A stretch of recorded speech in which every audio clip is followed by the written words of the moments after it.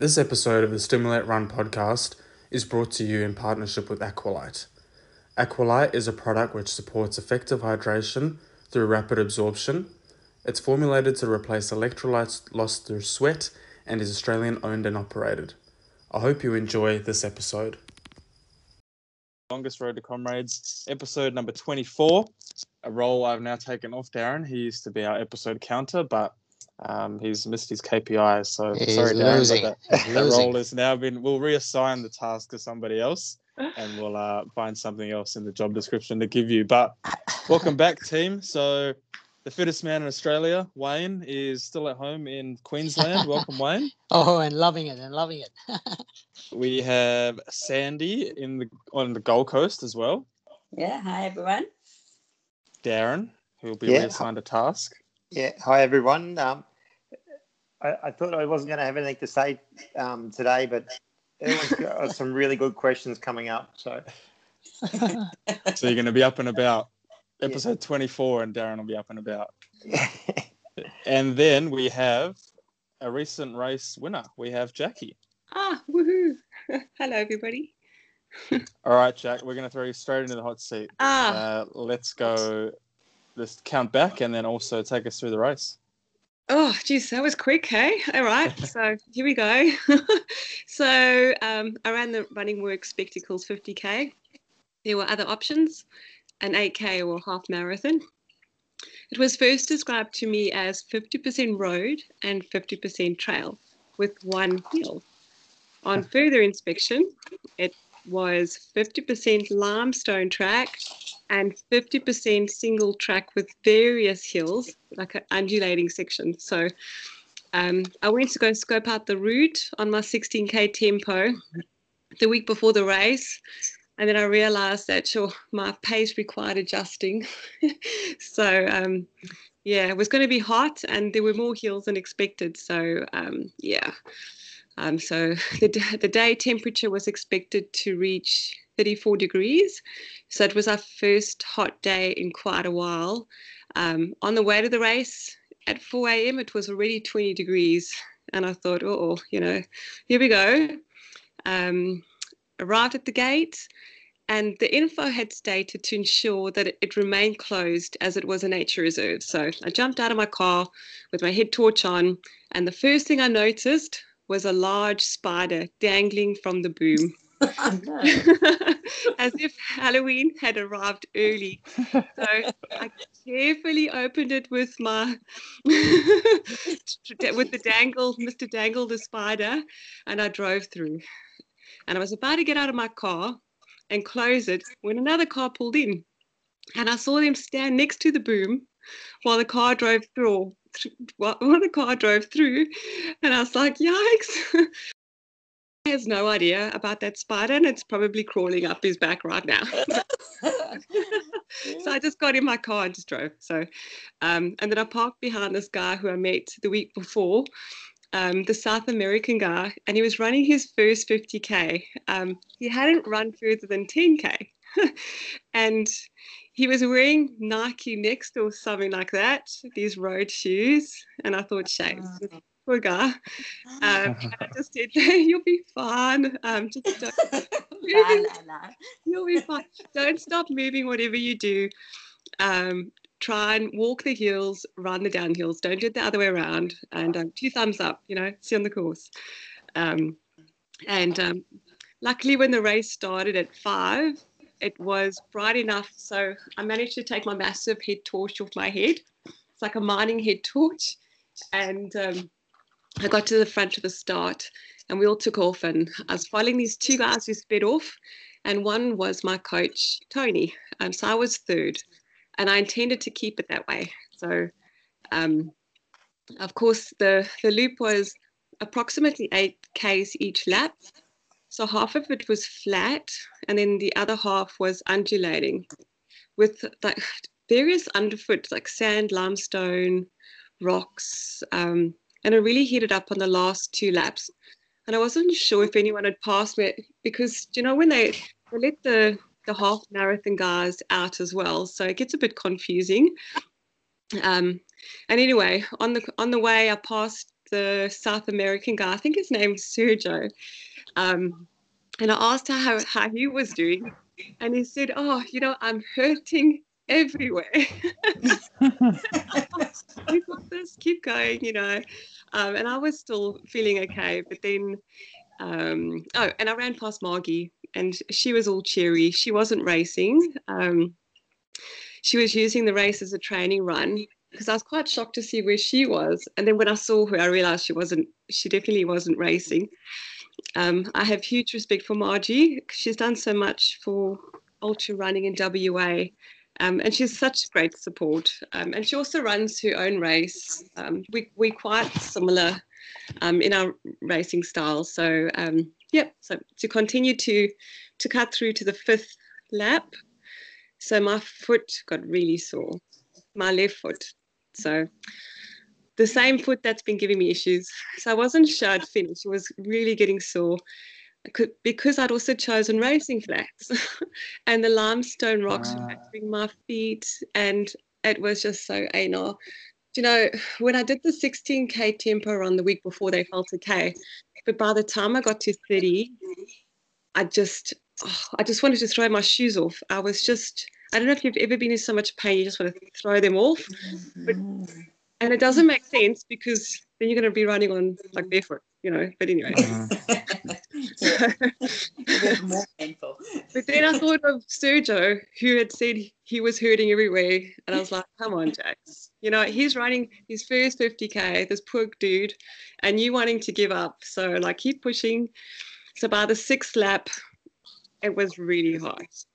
And I was starting to see camels, stars. It was just... Oh, no. I was just so hot and hallucinating. It was just horrible. And then I looked down and I realized I was close to the course record. And then I started to hop, push and jump my poor foot. And then I managed to put the foot down somehow for the last 2Ks, but I just missed it by a minute. But, considering I wanted to give up, I was just pretty stoked that it had all ended. So anyway, I finished first female, 3rd overall, so no one passed me. Yes. And then I looked for Sergio, the South American, and he made it in. He made it in at 1:15. He missed the cutoff, but it took him 6 hours and 15 minutes. He finished his first 50K in the heat, because it was 34 degrees. And you know how hard it gets in that as well? You're so exposed. It feels hotter on trail. So I just wanted to say very well done, you crazy guy, because I was worried about you. And I went to go and stalk the results, and I found you, and you finished. So rock on, honestly. So I suppose I need to go see what the problem is, but with the foot. But funnily enough, Monday, Tuesday it felt better. But I just need to go and see what causes it. It's intermittent, but what I had dreaded to happen at Bibra happened at this race, and it was like a hobble finish, and it sucked. So I just wanted to thank all the sponsors: Samming, Ultra, Hammer Nutrition, Macro, Maku, and of course Running Works, and especially Chris for hosting this event. So yeah, it was awesome. It was awesome once it had finished. And the prizes were cool. I won a pair of what are they? Salming greyhounds. Yeah, they're pretty cool design, very Swedish. So yeah, cool. Oh, nice. Questions. Jackie, quick question. Racing flats on an undulating course with different surfaces, didn't you work that one out straight away, or? Well, I'd run Yabaroo and 6-inch in Adidas Boston Boosts, Bostons before. Uh-huh. So I just think with my foot currently, it just aggravated it. So all the rocks just, it's a little bit tender, it gets tender. Sometimes it's fine. But I think over the course of, the event, it just got battered, and I've just got to maybe protect it until it's fully healed and wear more cushion. I was dreaming of cushion on the run.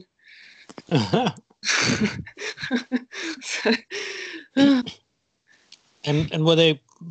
I know you spoke about the heat, Jackie, but were there quite a few contests? Were there as many as Bibra Lake, or was it? No, it was quite a lot small. Well, there were more runners in the half, and in the 8, and they even had a kids race. So, but the 50K event was very small. So, yeah, not big, but the contenders were there. You had some fast runners, but not a lot. Mm-hmm. Well, it was similar to your 50, Wayne. Like, you can't just fudge a 50. You know, you can't fudge a marathon, but you can go, I'm just gonna blow out and have a bit of fun here. But you go out, and it was hot, Jackie, wasn't it? Like, I think I did jinx you. I think I felt bad because I said last year it was really hot, and then the weather was looking all right, and then it absolutely came in for you guys like that week. Oh, it's terrible. And it was even the day before, I watched my son play cricket, and I was sitting in the shade, and I still felt like I got heat stroke in those 2 hours. And it was 10 to 12. You know, it wasn't even, in the afternoon. Drank lots of water, and I was like, oh boy, because I don't generally do well in the heat. But I must say, as a K, it was bearable. But those last 2 laps were tough, and the wind also picked up, and it was like, do you know that hair dryer wind where it's like warm? Uh-huh. Oh. And you're like, buxom, this is hard. And Jackie, besides your foot, your body, everything else was fine. Yes, you could. Was fine. Yeah, I think the breathing, I think I did start to panic a little bit, and I just had to be more mindful and just calm, because I think the heat, because you start breathing quite fast, and then I was just like, just calm down, just relax, just and I just try to look at the trees and make shapes out of the trees, or like I don't know. As you do, you start talking to yourself, and it was tough. Like, like I thought of Darren's race the week before and how deep he had to dig, and I had to do the same. It's been a long time since I've had to really push. I've had what, like 3 races now where I've finished strong, negative split, and it's all happy hunky dory. And this one was just like, I just wanted to cry at the end. But you still kept your pace up though. I mean, you didn't drop pace, did you? I felt like I was slowing down, and I was looking at my watch, which I don't normally do because I run with the metronome on. And when I looked at it, I just looked like I dropped 10 seconds, and I was like, oh, it's just all going downhill. Where you're just like, oh crap. Jackie, you went into this pretty heavy though, right? Like, because you guys are still building for January. I know that it seems like a long way away, but like I wouldn't have thought you did a massive taper for this. Like, you were building some mileage, and you would have done a quick refresh, but I'm sure the idea would have been to race on some heavy legs. Yes, so it was a week taper. I felt good, but I normally don't take a lot, but I just normally the body feels better with just a week, but I think just the heat and the wrong shoes and I think it's part of your building process, to be honest. Like, what? I'm glad because it's humbling, and that's the thing with ultras. Just I think that camaraderie is so high because we've all been to that dark place, and and we all help. We all try and help each other because it's they're tough. Anything can happen in an ultra.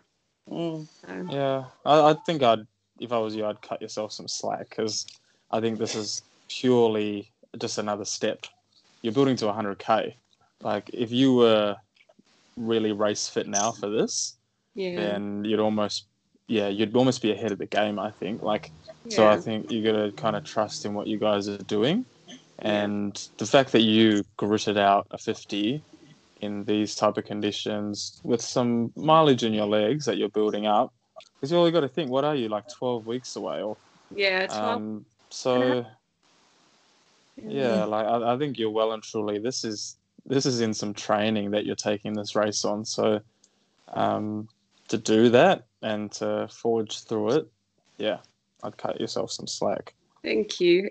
Yeah. But I hadn't done hills in a while as well, and I could feel it because there was like there's that steep pinch of a hill, and then you turn, and then it's this undulating. It's like a little race course, and it's pretty fun the first few times, and then you get to the 5th and 6th lap, and you're like spitting, you're like, oh. So no Fremantle. No, so no, I'm just going to take it easy, build. Lee's also, she's not going to be doing it, so that releases me. So I'm just going to, now I've got 2 races coming up, which I'm just going to use for the 100. Just one will be a slightly no race, but more of like a push on the one, and then the other one's just training run, So. But there's also no point in you running a half marathon. No, I wanted to because I love Frio and the course has changed, but it's an expensive training run, so I'll just leave it. And not at 100k pace, like it was going to be. Yeah. No. Hey, Jackie. Yeah. I'm just looking at all your time there on that race. And you actually sped up in the last K, or the last 2, you started speeding up. But how did you go for nutrition? Because you didn't really mention that yet. So did I at Vibra I had nutrition twice at 17 and 34 Ks. So I did the same. So I did it every second lap. So it was like 16 or so. And then 32, and then the last lap I took one extra, so I had 3 gels because I didn't have any race food. So I had 2.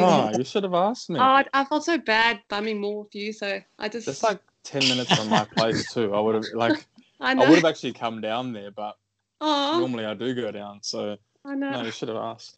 Oh, thank you. So I use more, and I actually won a Hammer Nutrition voucher, which I'd struggled to cash in before the race. So I just got some gels and that I tried to practice with before, and they seemed fine. I was a bit nervous because I don't normally have that many on a run, but they were fine. The timing was good. So yeah, so I now know it's all good. And did you just have water at the water stations, or? Yeah, water or electrolytes. But I also lost a lot of time at the water stations. I think because my foot was sore, so I was walking a little bit because I can't drink out of the polystyrene cup. So I reckon next year to get some squeezy bottles so you can run and sip. And then now that I can picture the course and where the dustbins are, and just to run with it a little bit longer and then dispose of it later. Not just have a little sip from the cup and then throw it straight away. I just spent I reckon if I didn't spend so much time at the aid stations, even with the sore foot, I could have gotten that minutes. But I was just so happy to finish. I was just actually so happy to finish that. It's just I don't know how. I really try to get that. When I noticed the time, I was like, maybe I can do it, and I was just dragging myself back to my original pace. I don't know. It's like when you get into the finish chute and then you can speed up. Like you've always got that hidden reserve. Yeah. And it was just a flashback of comrades when I was trying to race to get my silver, and I missed it as well. So I was like, nah, It's a brutal course. It's an ultra. That's what it is. I do love it now though, because I reckon Darren's is a nutrition sponge. Yeah. Although listen to me, because mine's not like great. But it is a big deal trying to have a drink at the drink station, and I know some people, they say, oh, no, I just stop and have a drink. And it's, well, I don't have time for that. Yes. And because 10 seconds there, I've got to find 10 seconds to make up somehow. Yes. And then 10 times by think so? six laps. I disagree. That's strange. I disagree a bit. I don't know. Yeah. For me, if you'd rather focus and get that down, you're going to find 10 seconds you can't find in that time. I don't know. Maybe at that pace you're running it. But even on, like, let's look at specifically the comrades here. People say, oh, they've got no time to stop for this or stop for that. Yes, you're not going to stop and have a chat and have a Boerewors roll. But from like a couple of minutes here and there, I think it's going to save you a couple of minutes in the long run if you're able to get that quality nutrition down. Just my view. I don't know about you guys, but personally, if I take the effort to have it, and I think I'm going to save myself almost 20 minutes. Yeah. I just found the cups of water, especially the ones we get now, they're useless. You just tip them over your head. That's about all. One little sip and the rest goes over your head. Yeah, rather just bring your own little squeezy bottles. Like, you'll save yourself heaps of time. I keep on, and I've got to let those sachets go. Like, in my mind, I'm not in South Africa anymore. We do not get sachets. I've got to just let it go, like Elsa from Frozen. Just stop thinking of them. Yeah, but only South Africans know what you're talking about. Yeah. No one else realizes the luxury of that little pocket of water. Yeah. And look, who knows now, post-COVID, if they're going to exist anymore. Yep. Like, it might be cups or might be bring your own. Yeah, I might be on the plane with that little squeezy bottles from Coles or something. Yeah, but that's why laps, or if you can organize your own, if they do have water drops, like taking like that pop top setup and leaving it on the table. Yeah. But then at the same time, I found in a couple of races that also creates an issue for you because it doesn't actually make you slow down. Yeah. So it throws your whole potential walk run or walk slow down strategy way off. Yeah. Whereas, like Bibra Lake, I had pop tops, but I had to remind myself to almost give myself a 20-second break while I was consuming that, even though I was running. Yeah. Whereas tying your laces would have helped. Well, yeah, because at Bunbury, I think a couple of years ago, I had pop tops every 10 Ks, and I burnt myself because it was way too convenient. Oh yes, because then it makes you. You don't stop. Like, you don't focus on drinking that water and then going again. Yeah, it's a fun line, hey.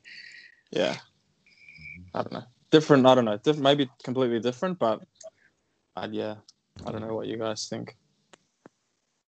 Carry mine now. For me, to carry water, as long as if it's laps, then I have my belt on, and whenever I see Tim or it was Guy in the marathon, throw my empty squeegee to them, and it's one of those Salomon bottles, and it's wonderful. It just fits so nicely in your back. And I throw it to them, and they fill it up. And when I come past, I collect it, and it's got nice ice cold water in it. And I drank all my own water on the marathon. Yeah, that's good. Yeah. So it's just good. And you're not waiting for it. You're drinking it when you need it or you want it.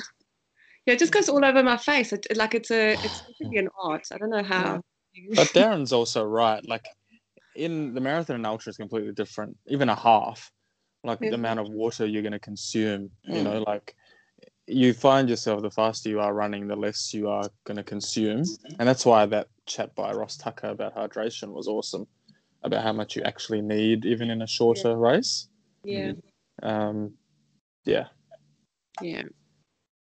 I think it's also so important to. I'm just listening to you all, and I'm having a chuckle because. Like, if I go for a 15-minute run or 2-hour 15-minute, I have to have a drink with me all the time.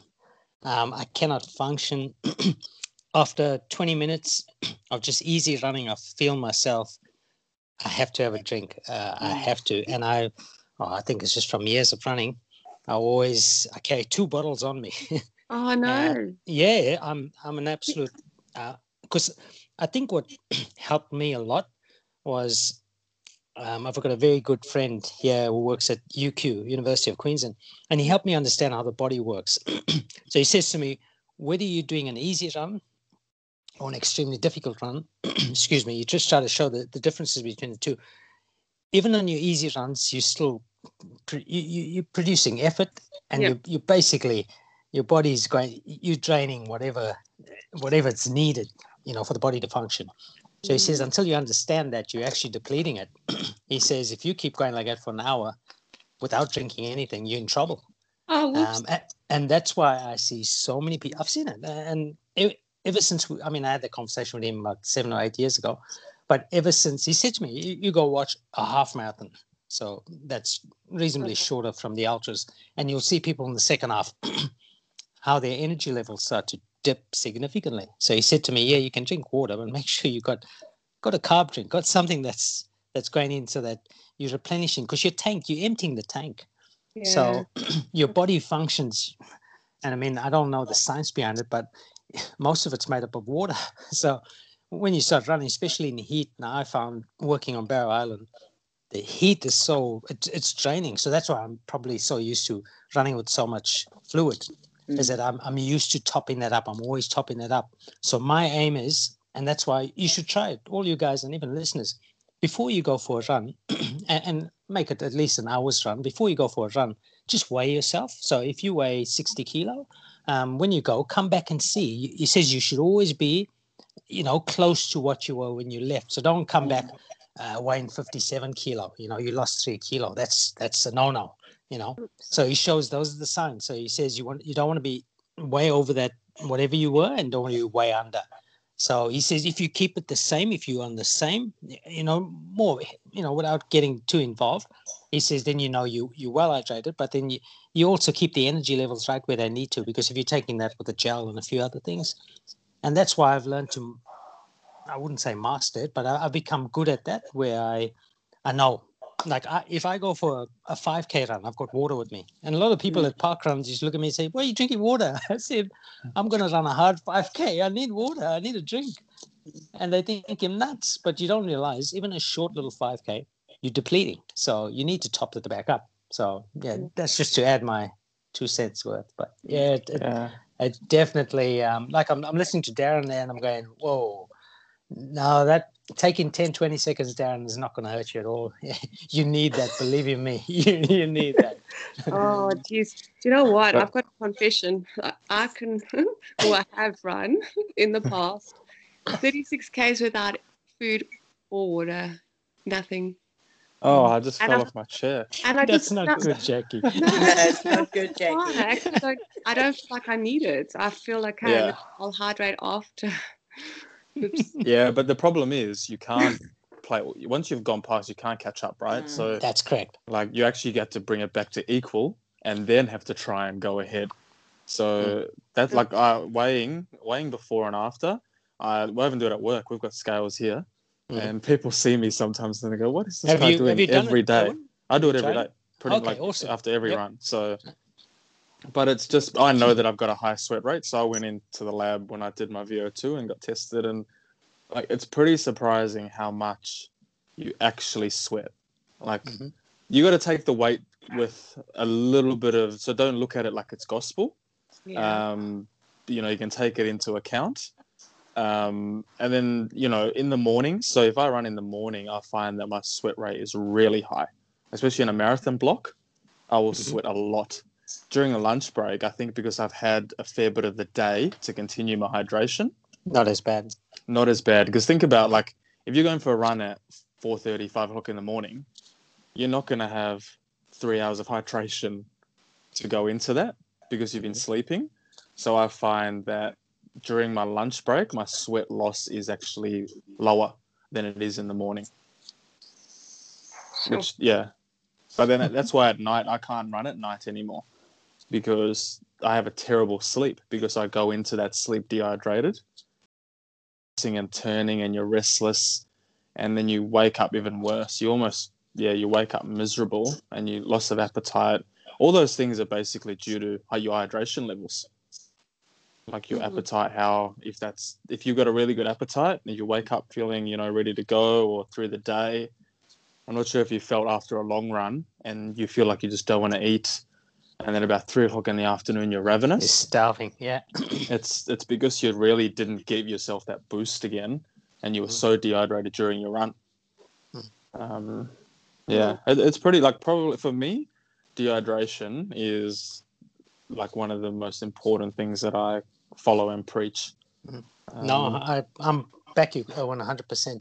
I've seen a guy at 2018 Gold Coast, last year, Gold Coast 10K, Sandy, on the Sunday. On the Saturday. So the marathon's on the Saturday. Yeah. I saw a guy get to the finish shoot. So he'd done 9.7K or whatever. And he started cramping and going off. He was bad, in a bad way. And he was running. He was pretty fast. But yeah, he got to the end and he couldn't walk. The paramedics had to get him. And he said to him straight, he says, I'm dehydrated. I'm badly. I didn't drink before. I didn't drink at all. And he was gone. They had to put him on a drip after a 10K. There was a 10K. 10K. So that's when I saw, that's my first time seeing it at a shorter distance. Yeah. I've seen people, I've seen severe dehydration where straight away you're on a drip, where the organs start to collapse internally. So I've seen that's from where I work. I've seen a guy dehydrate in front of me where his life was going. You can see it. And paramedics were onto him. So I know what that's like. Wow. But when I saw that guy going, I said, my goodness, that guy's in trouble. And he started to lose it. But he told him straight, I'm dehydrated badly. That was for 10K. So very important. Like, we always hear people, make sure you're well hydrated before an event, before a run. And that's why I even say, in the morning before you go for a run, have a glass of water. You preferably want to get a proper sports drink or something into you. We've got a sponsor. Well. Do we? We do have a sponsor. So we're actually getting Graham on this weekend for an episode, and he'll have a chat about hydration. So tune into that. And he ran Comrades, so he'll elaborate about his story. So he got thrown a Coke at 20 Ks in, and he refused. So he created an hydration supplement, and I've been using it for 10 years. But Jackie, what you were actually thinking about, what you were saying about your part of your race, and the fact that you were in the sun the day before, leads me to think that you had a fair bit of heat stroke going on, and the day before it's too late to start hydrating. Spot on. Like it's you're pretty much almost, not that we're camels, but you should be, like people use the old carbo loading mentality. We should be looking at that probably in the days leading in, and I don't know, like I do it's very neglected. Like a lot of people think that hyponatremia and overhydrating is an issue. Look, like you literally would have to sit there with gallons and gallons of water to reach hyponatremia. If you're exercising at the rate that we are and in events that we are, it's really hard to hit hyponatremia. I think that's people's biggest fear is, they're going to drink too much. You're shifting that much force under that much strain. You'd have to literally, the more people that are at risk of hyponatremia are the ones watching a race, because they're sitting there watching. Like with us, it's very hard. No, it's a fascinating subject, and that's why I say, if ever you get the opportunity, I mean, YouTube's got so many clips. I just like you, and I've been a lot of times, I've been listening to a lot of podcasts and catching up on lots of, and the same thing. I like to educate myself because this is a fantastic subject, talking about hydration. But what's so important, and I feel listeners and everyone need to get into it, is don't be scared to play with it. Play with all these different ideas. So don't trust what Owen and I just said or what Jackie just said. Have a go, play with it, try with it, and that's where it comes in, and that's the exciting part. You say, this works for me, and that that doesn't work, but that's the way to do it. Experiment on yourself, and that's the way that's a game changer when you get that. But also, once you get the understanding that our bodies are machines, and what you put in, if you're not going to put anything in, you're going to be in trouble. But you need fuel. You need to get it for a sustained fuel to keep you going. So there's so much stuff on the market, but you need to find what works for you. So it's a fascinating subject, and like you say, Owen, I'm keen to hear what the sponsors got to say. Cool. All right, should we get back on track? Sorry. Well, I had another question on that, but I'll listen to the school teacher right now. No, go on. Go on, Sandy. It was a quick question just on that overhydration topic. So, does anybody ever get stitches in this group? I mean, just a question. I was just thinking, like, because often you think to yourself, like, oh, if you drink too much, could you get a stitch? But a stitch is really not from the fluid you're taking in, as I would think it's more from your breathing. But I'm actually not sure. I don't know what the science behind it is. Does anyone? Uber? Wait. No, honestly don't know too much about not that. in my wheelhouse. Never had it. No, you've never had one, wait. Before I get attacked on jumping into. I would just love to, because sometimes I feel if you down a whole lot to drink and then you start running and you can actually feel it still, you've had too much, and that can lead to, I think it can lead to a stitch, but I don't know. Okay, we'll think about that one. Clearly, not in my wheelhouse, that one. Jackie, do you ever get a stitch? You know what? I got my first stitch at the 10K, and I think it had to do with my breathing in the wind, and I was struggling to breathe, and I don't know.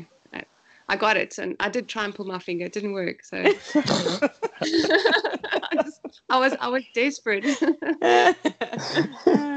Interesting. Anyway, talking of stitches, I was told that you get a stitch because when your body's requiring all the oxygen to your muscles, it'll deprive it where it's least needed, and if you've eaten something recently, your body's going to deprive the oxygen from the blood around your stomach, and if you've overeaten, it then starts to get that stitch. That's what I was told. Whether that's true, but I was also told to just suck it up and run it out. I've got a few methods to sort them out, but we won't get into that now. All right, I do need to check before we move on from Jackie that she's finished, because on the last episode I realised that I just cut her off and went off in a different tangent. So, Jack, are you all good? I'm all good. I do want to say, though, although sometimes I may run like a camel, I am mature during the week, and I do keep my nutrition at work so I can pop one in some water and try and fuel before a race or before a long run. But yeah, so I'm not all naughty. Can I just add too, Sinners? It might have sounded a bit wrong, that I'm big on hydration. You know, that when I was having the drinks at the drink station, that was sort of on top of the drinks that I was already carrying. And no doubling down now. Just so people that's why I'm laughing. But I've just in the last couple of months, as preparing for the last race, I've been getting into extra hydration. So before every training run, I'll put a hydration drink, get it ready in the kitchen before I'm ready to go, and a hydration drink when I get back as well.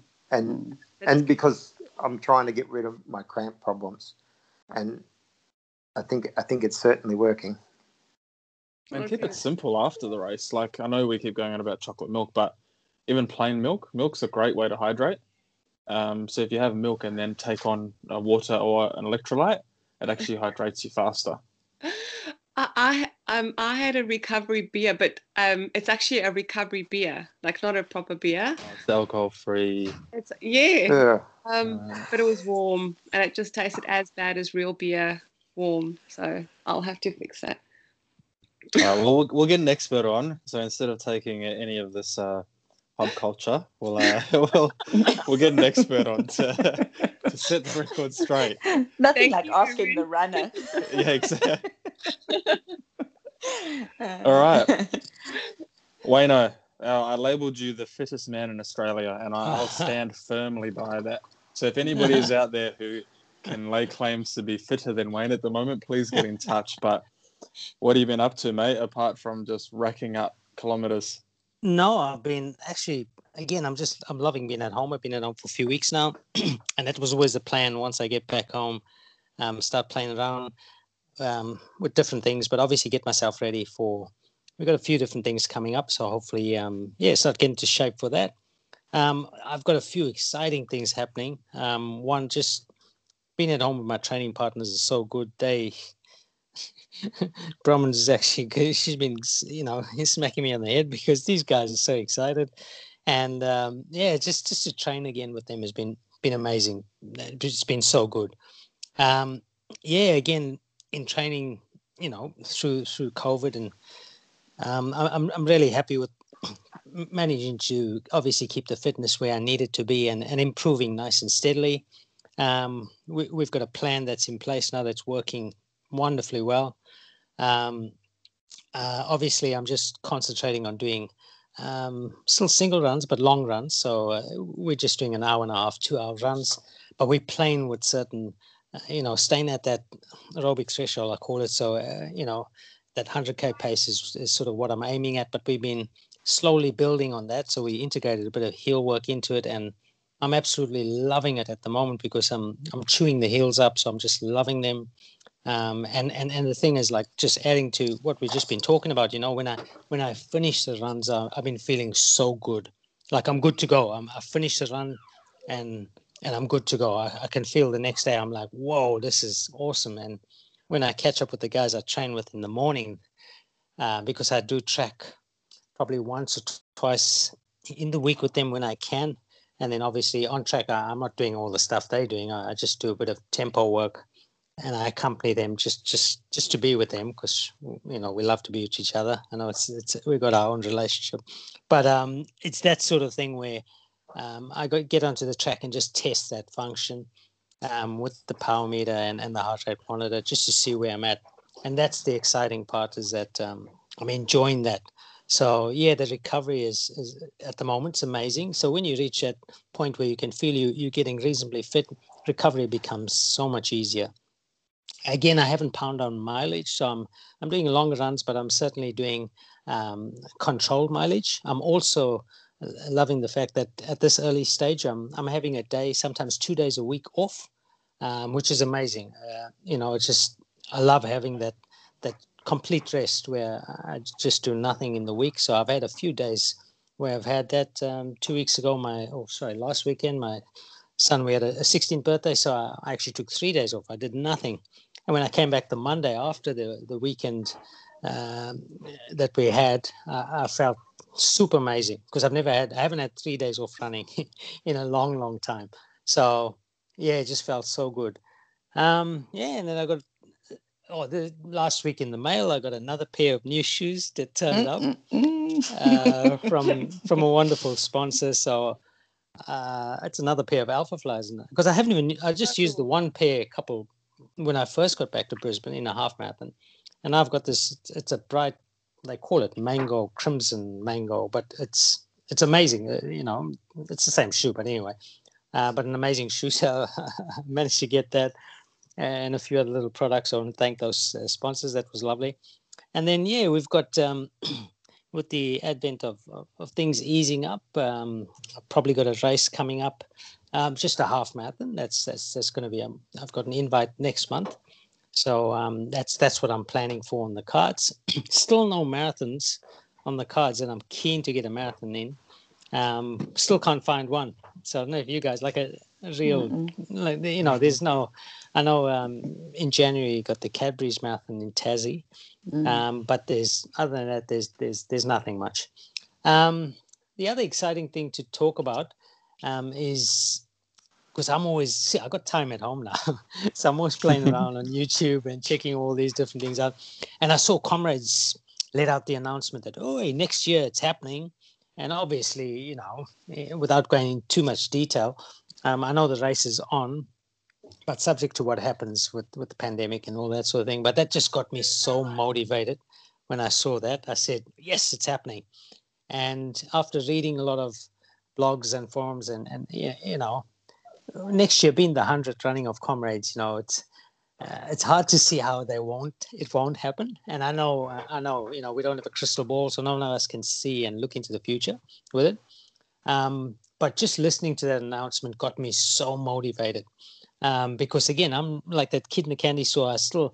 I'm just waiting to start training. I want to train, but you can't, you can't do too much too soon. You want to train at the right time to get, peak at the right time. So that's why I'm so excited, is because I can feel the body's hungry. It is hungry. And that's something, whenever I talk to the guys I run with, they can see it, because the guys I run with, they specialize in sort of 10 and 21K. So past 21K, I can chew them up, because they, on the long runs, they sort of fade away. But when I finish my long runs, because they're with me, and then obviously they die off. And then when I finish it, I say, "Come on, boys, let's go." And they can't go, but I can go, which has got me. Sorry, I know I sound excited, but it's got me so excited, because I can't wait to, for things, for normality to return, so we can get back into it. So yeah, just listening to that comrades announcement was magic, real exciting. So again, we just hold thumbs and cross everything and try and hope that it goes ahead. I really am quietly hoping that comrades does go ahead. And I know that if it goes ahead, we can all talk about different permutations and how things would turn out, but I don't think it'll be the same sort of comrades, where, we got all the crowds. And so it'll be a different feel to it, I feel. I've had this conversation on Sunday morning. I ran with our local club, and everyone, because whenever I go for long runs, Sandy be proud of me, because I always I put a Comrades t-shirt on, and I got my Comrades peak. So everyone, if you're a Comrades runner and you see me on a long run, you'll know it. And I always get the toot with the horn or the whistle. But at our club run, all these, because there's lots of people who've done Comrades in Brisbane. Oh, it's you get drawn. People get drawn to you. So that was the same thing. I'm doing this run, and everyone's talking about, because we're doing 5K loops. When's Comrades? It was just Comrades talk, which was so exciting.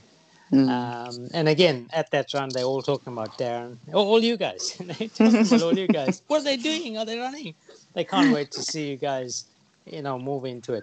So, it's just exciting to, you've got to have something in the back of your head. Like, you've got to hold on to hope. That's where I am anyway. I'm holding on to the fact that we do get to race Comrades next year.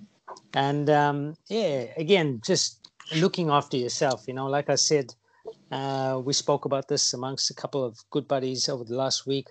We don't want to race too much, because I've always felt that you got to pick your races wisely. So you keep the good stuff there. You want to, if you race too often, you can sort of, I feel that, you can lose a bit. But yeah, that's what I'm sort of just trying to err on the side of caution and look after myself. So I feel real good. Being at home, I can still do my gym and do all that sort of thing. So again, just waiting to see what happens. Obviously, we got through 2020. We've safely navigated our way through it, and it's been a challenging year for everyone. But I know that 21, if we can get through 20 and still be strong like this, I'm sure 21, there isn't much more that they can't throw at us that we can't sort of handle and get through. So, quietly optimistic and can't wait. So, watch the space. Yeah, I agree with you as well, that you're in a bit of no man's land in a way, right?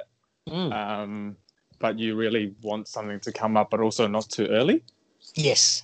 Not that we want for much, but you kind of want it to happen. I don't know, maybe even February or around then, because if it happens in January, like you said, Cadbury's, then where does it leave you? That's true. Yeah.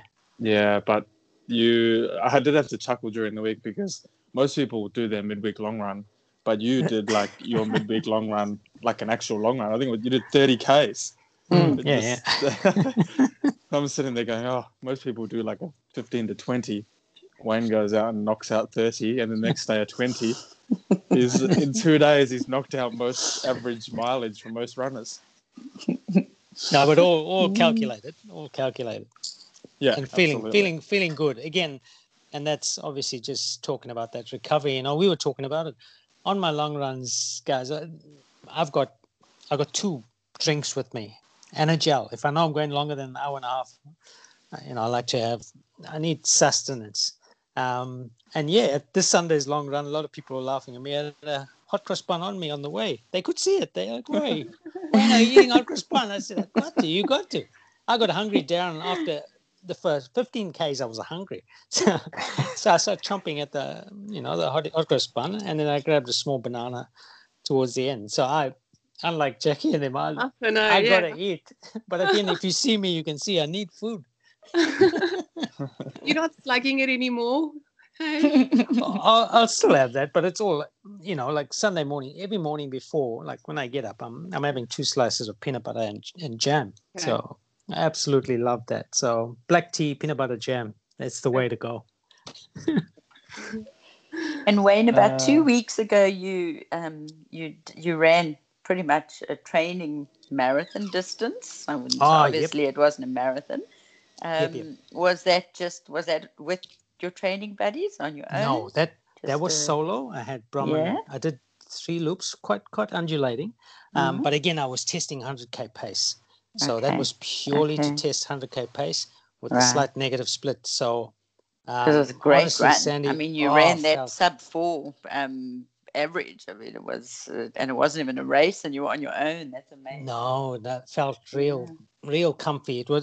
Again, that's why I said that I'm playing with that pace. So you got to feel comfy. If you're going to be doing 100k, you got to go through 50, 60k at pace, feeling like you haven't done anything. You have to, honestly. Look, I've never done 100k.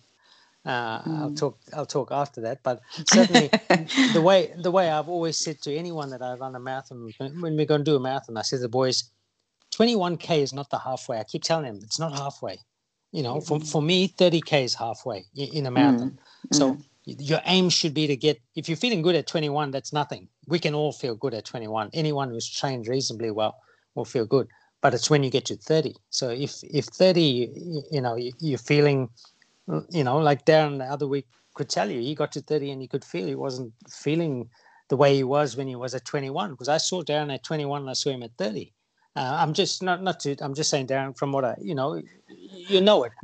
Whereas you want to look at people and you want to look at it and say, okay, if you trained well, and this is nothing, but I've learned over time that when you train well and you get to understand the body, the only way to see PBs and to see those power runs is when you finish strong, and that's why, you look at Kipchoge, and my heart, I've watched his thing over and over again, because he's not used to, he bonked, he's not used to bonking, so when he hit that, when he had this ear problem and a few different things, that sudden loss of power is what most of us experience, in a normal run. So that's why I said, when you start to experiment with, different things, far too many people push too hard too soon, so we all should know what our cruising pace is, what our racing pace is. We should all know where that is, and then play accordingly with that.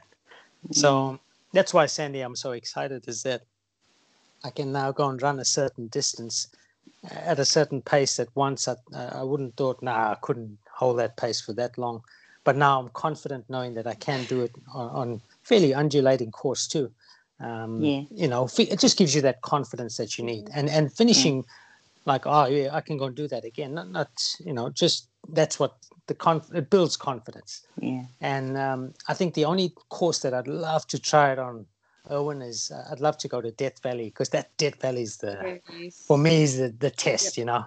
If I want to test myself for comrades, and I remember last year going there and doing a 60k run, and I knew I was there but not quite there, so I know that'll be a great test when I go to comrades, go and do a proper 60k. And, for sure. Like if you can walk away from there feeling good and ticking your boxes, yes, you're and even marathon, to be honest, like I remember going out there and even doing like 20Ks. If you walk away from there doing 20Ks, you feel good. Like it's tick box, move on. Oh, just the confidence it puts inside of you, it's just that's what you need. Exactly that. Yeah.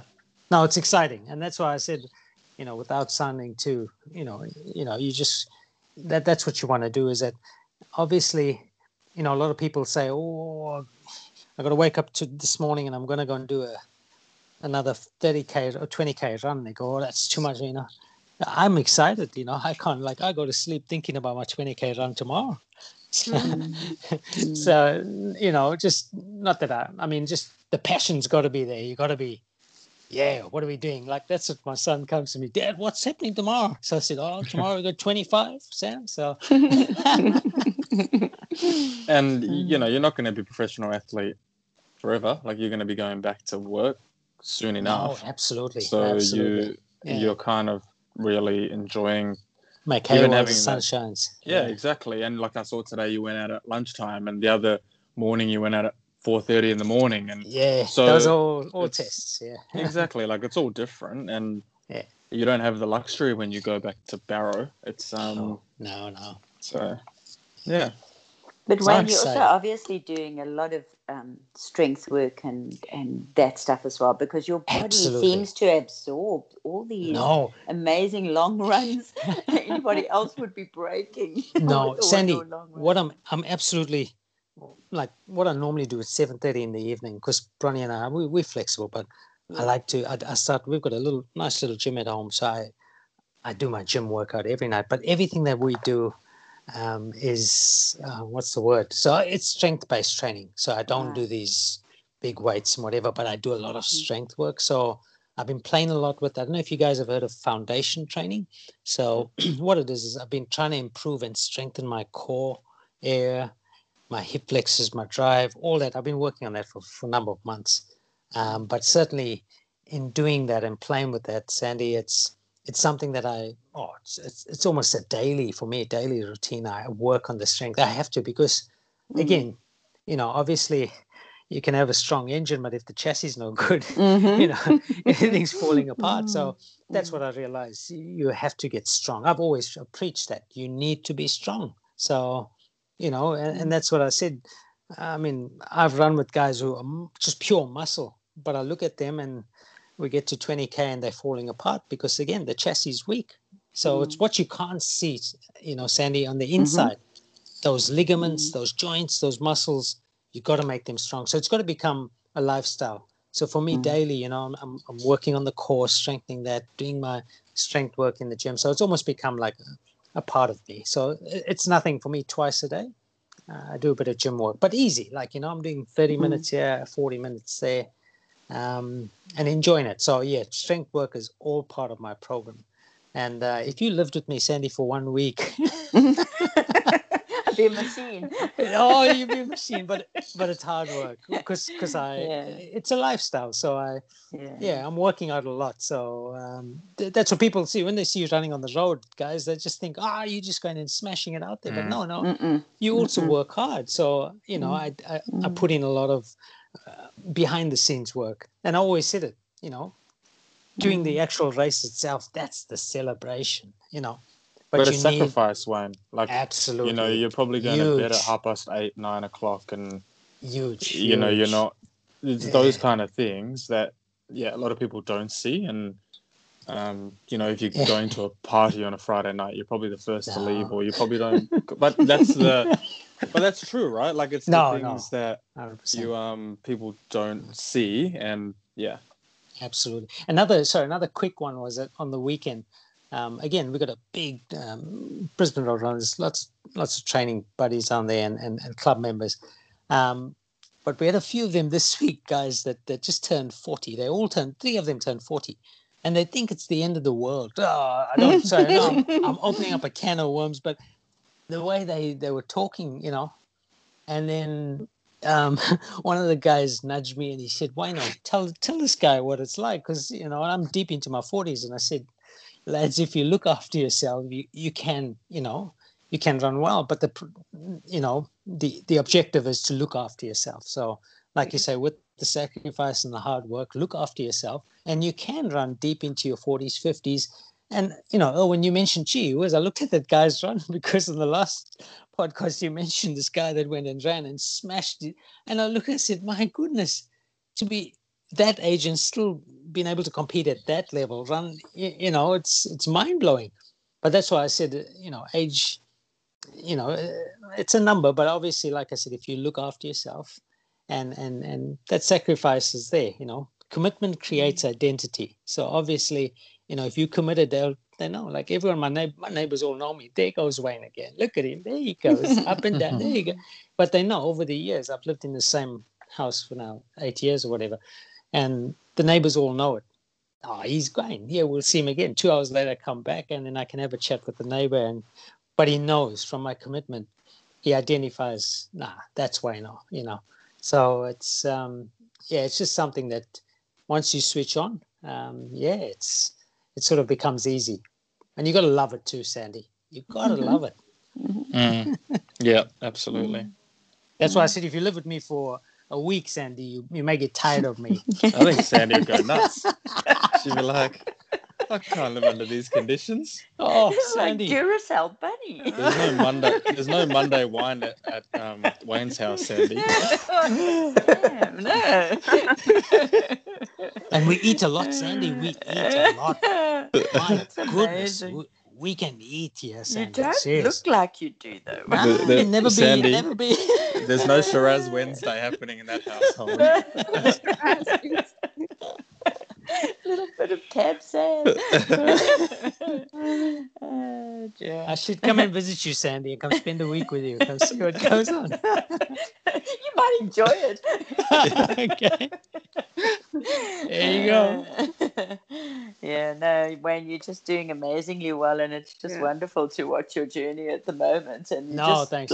It's just great. And you haven't really raced anything, So no, that's. And I think that's proving good for you, No, racing can take it out of you. So you just. I get disappointed when he runs at lunchtime because then I've got to wait all that time until I see what he's done for the day.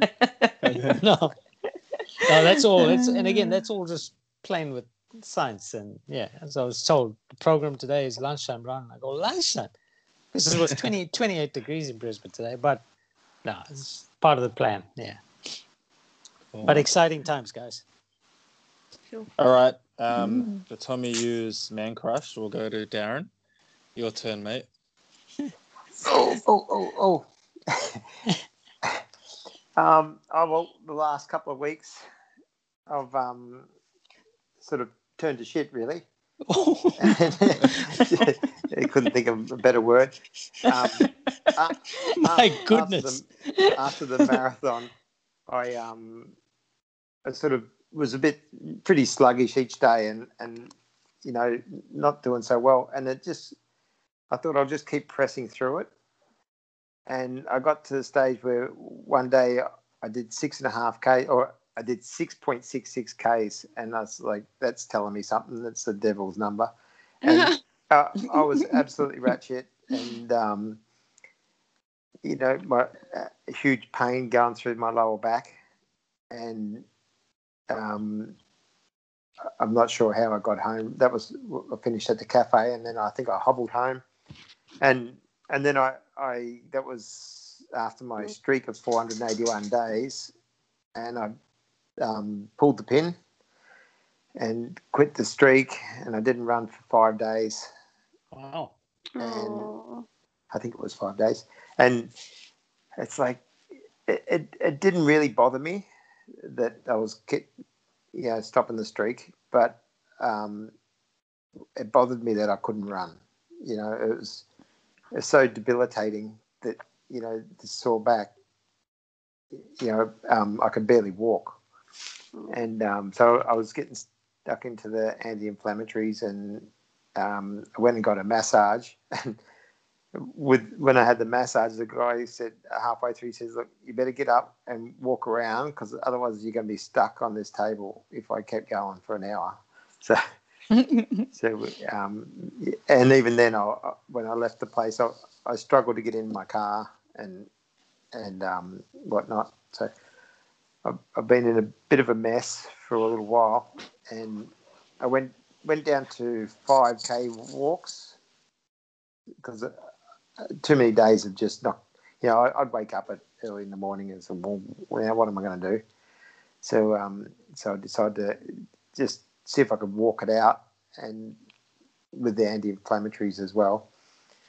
And it lasted probably about, I think 4 days of, I was trying to walk an hour, and then I started looking, well, hang on, I got a bit further today, and I got a bit further today. So I was speeding myself up on my walks, and I got to 6.5 Ks on the Saturday in an hour, and it's like, okay. So I had a coffee at the cafe, and then I set my watch to walk home, just to track it all, and I forgot to push the start button, and then I decided I think I'll just give it a run. So I ran all the way home at a 6-minute K, and didn't notice when I got there that I didn't put my watch on, and which was a bit funny. So, and then I had the Sunday off, and I thought I'll use Monday as my first run, which was yesterday, I think, or today. Yeah, today. And I went out and did 7 Ks, and I went to the local cricket field, and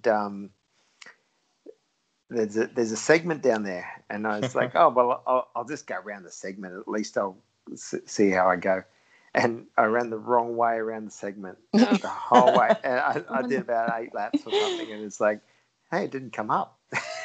Yeah, but I did notice my heart rate was much higher today, and I'm just been looking at other people's heart rates. And do you think it's the heat that brings your heart rate up because our weather's a bit warmer, or because I noticed when I was walking, I was like, my heart rate was going down and down each day, and I was like, wow, that's fantastic. And so I thought I'll be fine today, and then it started really high, and it actually reduced in the mid run. My heart rate was less than at the start, so I don't know how that works. Was it humid as well? Oh yeah, it's pretty shitty. Yeah, it's not that you bad. You need to take weather into, like, we've had hot days, and that's why I think I've mentioned it's pretty much called poor man's altitude, because the weather's going up, you're working harder, you need to take your pace into account and your perceived effort as well. Yeah. I was wondering how much anxiety plays into it. When you got a bit of an injury and you're worrying about how you're going to go, and there's still a little bit of pain there. And I thought, well, does that all push your heart rate up, or But anyway, we'll see. But yeah, otherwise, and I didn't really get any pain. I get more pain sitting in a chair than anything. So it's sort of pretty much fixing itself. With it, massages and doing some stretching and whatnot. But I gave Pilates a miss last week, and because I thought it would be disastrous. But I'm still deciding whether to do it this week or not. But yeah. Oh. Can I ask a couple of questions? Yes, unlike me to ask you. So, this will be to the point, but why are you running through pain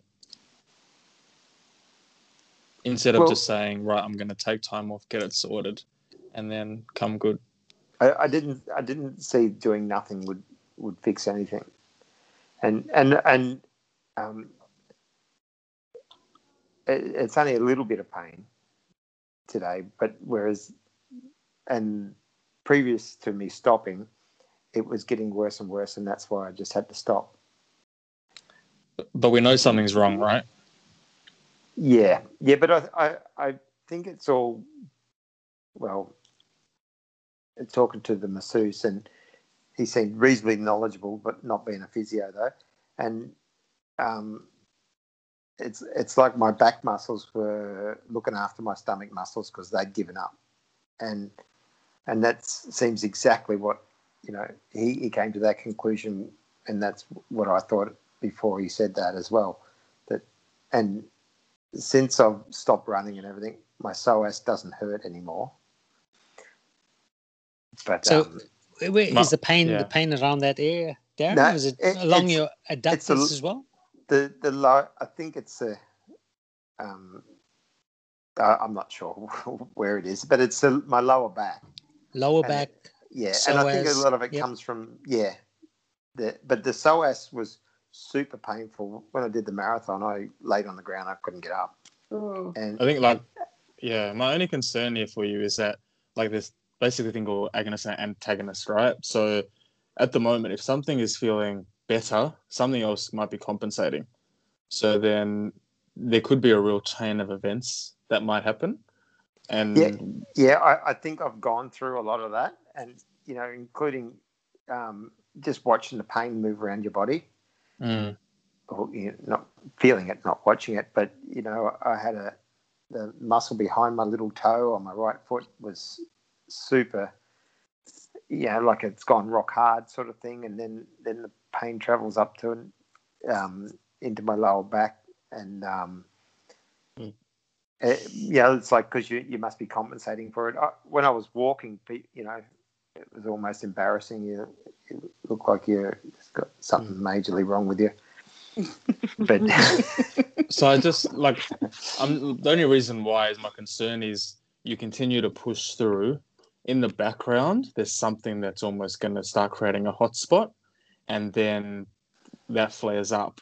And also, Wayne even mentioned, you want to really enjoy what you're doing. So, this is almost the perfect time to almost say, right, I'm going to go. If I have to get a scan, get it sorted out, get it right. And if it takes a month, 2 months, you come good, December, January, and really start your year.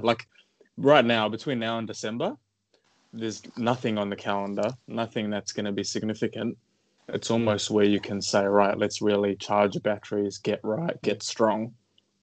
Instead of if you power through these 2 months, you could lose 6 months, worst case scenario.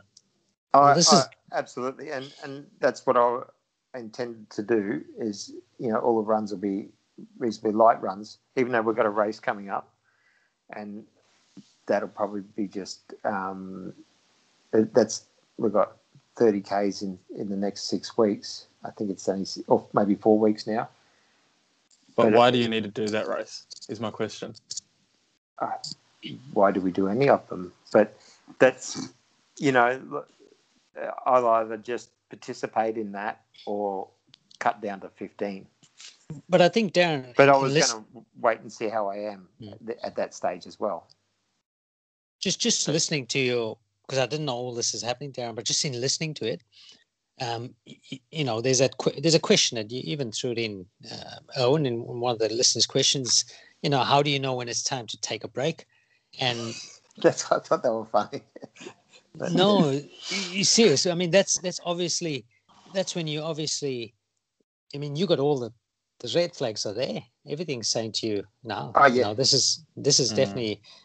Time you got to listen to the body, because what you got to remember too, Darren, is obviously, you haven't been running at this sort of level where you've gone on your feet for a long period of time. It's all you're putting your body under huge strain, and that's all new to the body. So when your lower back is looking at you and saying, "I don't like what you're doing," it's telling you, Darren, it's heavy. It's too much you're putting on me. So that's when you, like you say, you get in the treatment, you look at all those sort of things, but obviously it's time. You got to listen to the body and say, right, ease off. And then, you can slowly get back into it, because you need recovery time is so important, because that's where you need to heal. You need to get, because part of recovering is healing and getting stronger. So important to do that.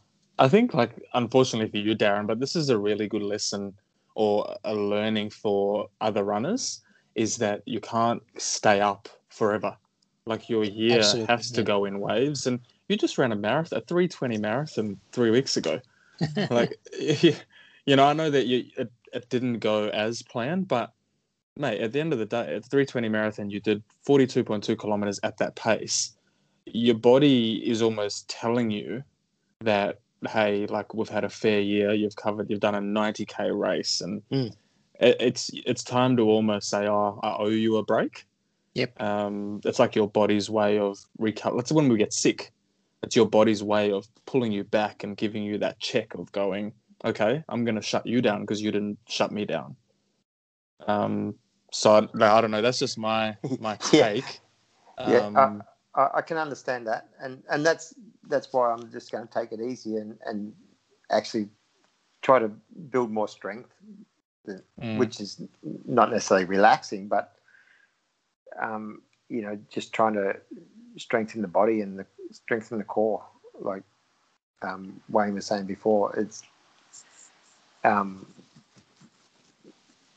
not really lose the fitness too much. So just do enough to just keep your fitness there within reason. Yeah. I do have one more for you before I'll let you go. But I think you also need to release the pressure valve on yourself. And I was wondering, what's the chances you would ever think of even jumping off Strava or private, put your Strava on private? Because I think it happens very often, is that Strava it's the viewpoint of the external, and it's a driver. So if only you had view on that, and only you could reflect on your runs, and no one else could see what you're doing, you couldn't care less what people thought you could see, or I think it would release a lot of pressure, even if it's until you get this right. So you did it for 3 weeks, 6 weeks, just to almost internalize and go, I'm going to reflect. I'm going to write up a massive summary on my run every day that only I can see. I think it'll be a huge exercise for you to undertake. If you could. It was just something that I thought of while you were talking before. I'm not sure what the other guys think about it. No, that's great advice. I couldn't agree more. You take, like you say, the way you sort of described it, Owen, just relieving that pressure valve, just to hang on, let me just take 5 and just catch my breath again. Like I couldn't agree with that more with Owen. In St. Darren. I mean, a couple of weeks ago, you ran that. That was a big race you ran. So obviously, you need time to recover from that, Darren. And like I said, in light of the platform you've built through this year, no, absolutely, mate. Just like you say, this would almost be the perfect time, as Owen said. No, November, December, when it's quiet. I know there's the Gold Coast 50 and a few other things there, which is right down by you. But even then, just to take some time out and recover, come back into a new year, and you've learned so much. If I get you to wear my bib, Wayne. Yeah, we could do that, Darren. We could do that. We could sort something out, I'm sure. Yeah, no, because when we signed up for it, and I suppose everyone gets a bit like that. Straight after the race, we did in Brisbane, and it's like, oh, it's the Gold Coast GC50. Can we do that? Why not? And that's the same as, I didn't really treat recovery properly. Straight after the marathon, I just, without jumping ahead of ourselves in the questions, but I just thought, I'm a little bit sore, but I'll push through this, and it'll be fine, and we'll be off again, and that's not how it works at all. Yeah, you have to respect it. Like, as I think we mentioned before, if marathons were easy, everybody would be doing them. Somebody said something about Comrades where for every mile you run, you have so many days off. That's what I preach. It's the same kind of thing. A week off for every 10K race. That's a day off. It, yeah. A day off for every 10K's race, a marathon and over is what they say, yeah. So, but you know what, Darren, it's not only you as a novice that has had. I've had it happen this time around. What happens is you get caught up in the hype of the good, not of what's happening with. I'm not even talking about what everybody else is doing. You get caught up in that whole hype of running and feeling good, and when you're working up towards a marathon, that's what should be happening. And it feels so good. Then you run the marathon. If you make it or don't make it, you've raced it. and then you still want to be feeling that high.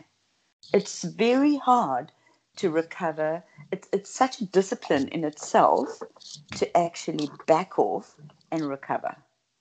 Even I've done it wrong. I've had to now enforce my recovery now. And how far? We're 3 weeks past the marathon, and I didn't rest up like I should have because I was just so excited about how I was running. And you've got to, it's a whole other discipline. And even as an experienced runner, you can get caught up in it sometimes. So, you just got to learn. You just got to learn from it. I wonder how Wayne and Jackie deal with that, because they get, first place. Does that have a huge effect on you, on you guys, on how you behave? How's your recovery going, Jackie? The recovery. Well, I've had 5. Well, I didn't do. I've had. What did I have? I've hated this week because I'm on recovery now, so it's like 30 minutes. So I think for the first 3 days I had walk, and then turned it into a jog, and then I was like, why? I don't even get out of bed for less than 10. Like, why should I even bother for like a run walk? 30 minutes, what, But so I think Monday was a full day off, and then Tuesday I was like, nah. And then I had a lot of lactic acids. Then I started on Wednesday. You need to take. I've taken the week off. I'm just jogging now. There's nothing to write home about. So it's also affected my mood. So I'm also like, me. Yeah, that's what happens. But I know what it's like. You want to chase the dragon. You're feeling so fit, and you don't want it to stop. But your body will eventually tell you. It'll force you to stop. Like my foot, maybe. You need to look after yourself. I'm so glad the episode has gone down this, because this is in my preparation notes for my fortnight. It's like I had a crystal ball. So I'm so glad that the conversation's gone down this avenue. But it's a tough one. Yeah. Very tough. Very tough. Okay. Do you get affected, Wayne? You get a win on a big race, and are you disciplined enough to do what you're supposed to do?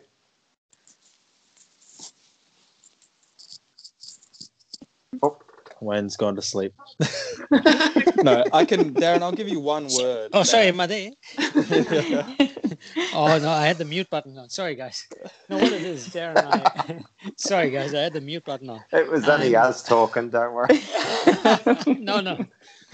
I'll always, I plan that year. Most of my running, again, it's what I've been preaching, it's all the aerobic stuff. So aerobic stuff is the easy stuff. I'll be honest with you, Darren. The moment I start introducing all the hard track work and the high intensity stuff, the body can feel it. The recovery takes a lot longer. And that's why I said, you've got to learn your body and know what works for you. Like if I do an extremely tough workout and I don't take a day off the next day, I feel it because I can't back it up. But certainly if I go like Sandy, I actually, because I diarize a lot of things that I find funny and that make me laugh. And Sandy asked me a couple at Bubba, like, she's, when you haven't run, when are you going to run a 50K? Now, in like what I was doing there was obviously running at that aerobic threshold, which is still comfortable. So in as much as, I went and had a good run, it wasn't maximum racing. Effort run. I wasn't racing. That's it, Sandy. I wasn't racing because I know what it is to run a hard marathon. But Darren, I also know what it is to run a hard 5K. I can run a 5K, Darren, and I can't, when I'm finished, it'll be, 15:20, 15:30. And when I get to the end of it, I can't talk. You're struggling. And the next 2 or 3 days, I can't do any hard work after that. So I've got to say, if I've done a tough effort here, I need 2 or 3 days recovery.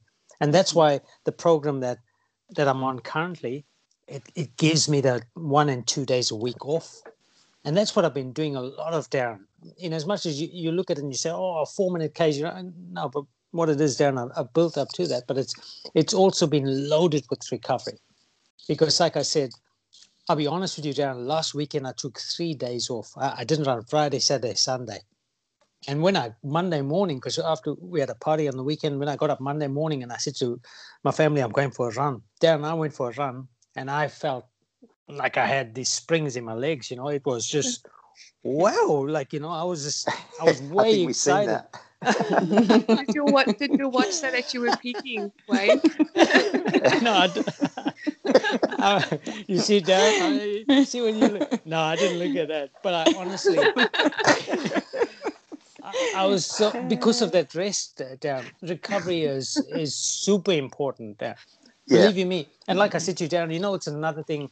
I think, Owen, we don't spend enough time on it, but something I wasn't doing in the last 3 or 4 months is getting a lot of good sleep.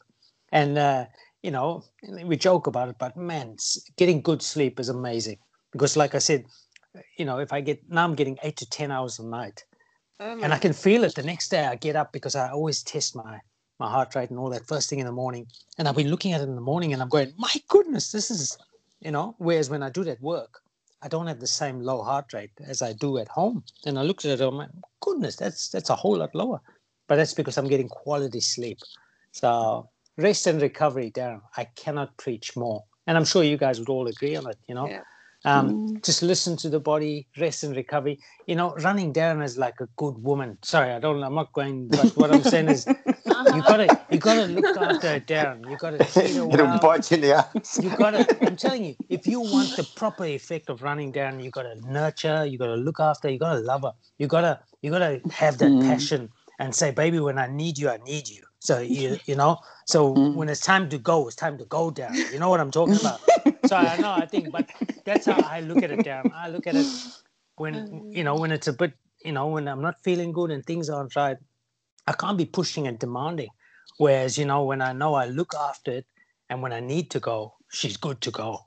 And that's why I say that's how I treat my running, Darren. It's like, if I know it's a race where I can go and test things out, that's what I'm going to do. But very selective. You can't race week in, week out. You can't be pushing your body to the max all the time.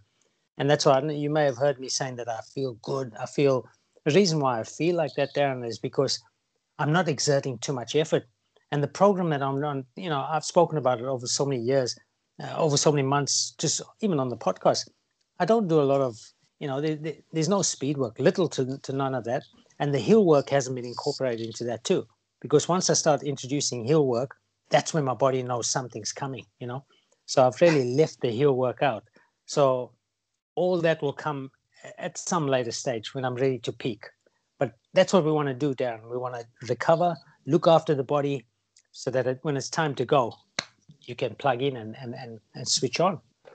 So, can I ask you guys, this is a question without notice, and maybe I'm just going above the head here, but if I said, Darren, I've got a bit of homework, so for the next episode, I want you to go and look what periodization is.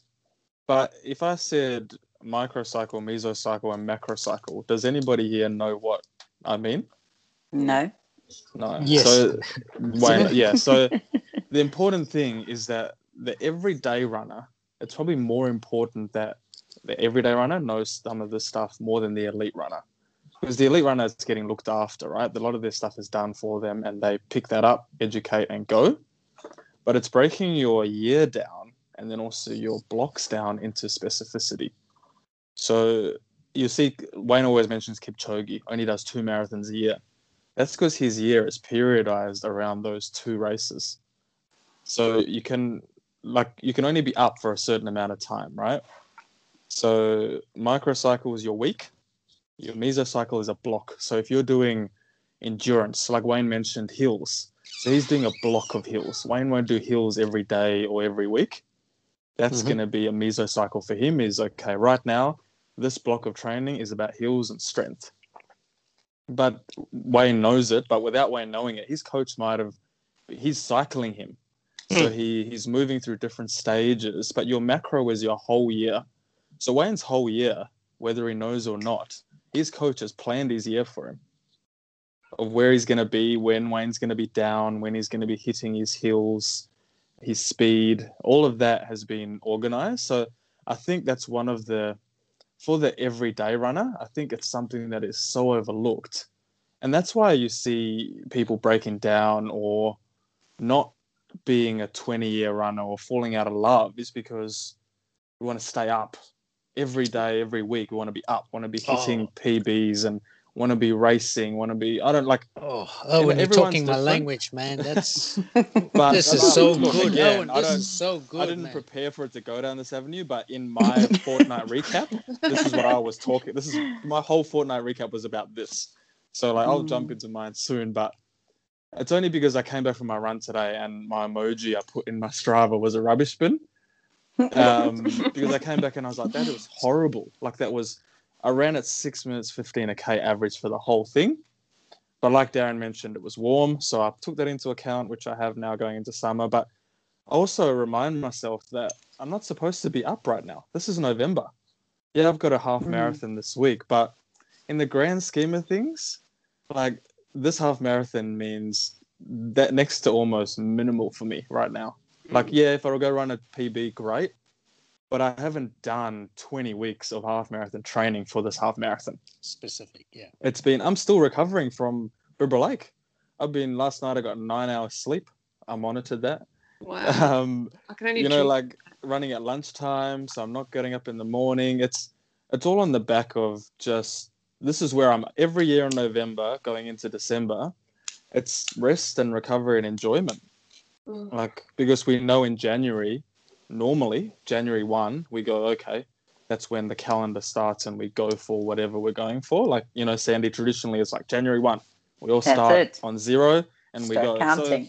So if you're up, I said to somebody the other day who had a barbecue at a friend's place and they said, oh, I feel so unfit. And I said, nobody in the world wants to be the fittest person in November. Like, what's there to brag about? Unless you've got a race in November, then definitely be the fittest person. But spot on. If you're rocking around now going, I'm the fittest person in the world, well, like, for what? You're going to be the fittest person at the Christmas table. Well, that's great, but it's, I don't know, like, and that's just my personal opinion. Give yourself that time to go through the roller coaster of periodization. And the more the everyday runner educates themselves about it, the better your running is actually going to be. You don't have to jump into every race, or jump in, but look at doing something different. Go, okay, today I'm going to practice a negative split where the first half's really easy and I'm going to rattle home. Or I'm going to work on, if it's 21, do 16 Ks nice and easy and rattle home. Like, I don't know. That's just the way I look at different things. Like, I don't think the mistake that we make is we want to go into every race and blows the doors off it. Like, and you start to then not enjoy what you're doing. Like, you want to be doing this for 30 years. Why? Like, it's not going to be all rainbows and lollipops every time you go and put your next percent on.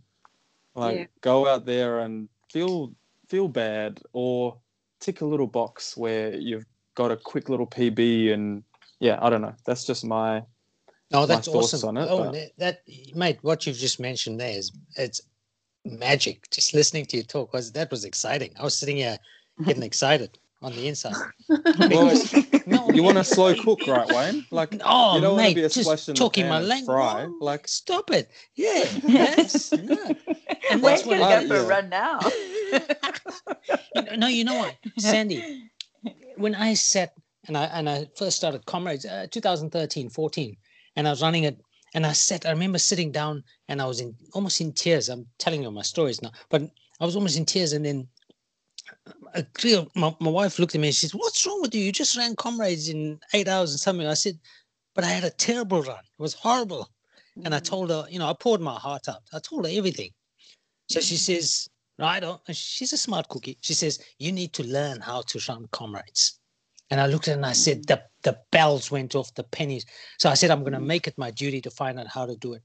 So I felt the best way to do it is to talk to people who know about Comrades. And I started doing that and educating myself. And then until I finally found someone who said to me, "Wayne, you're not going to get your best comrades straight away. It's going to take you time, a number of years.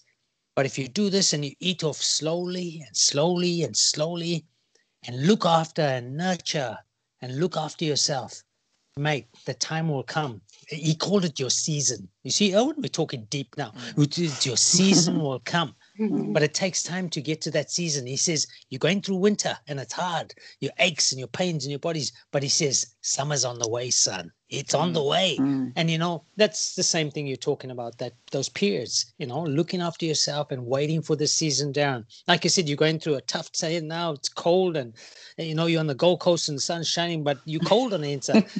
You got to look after the body and be smart, mate, and come good, because wait for your season, it will come. But in the meantime, like, Owen, you couldn't have described it more beautifully, man. That was music there, just listening to what you said there, because that's a perfect way to describe it, you know, just doing it the right way.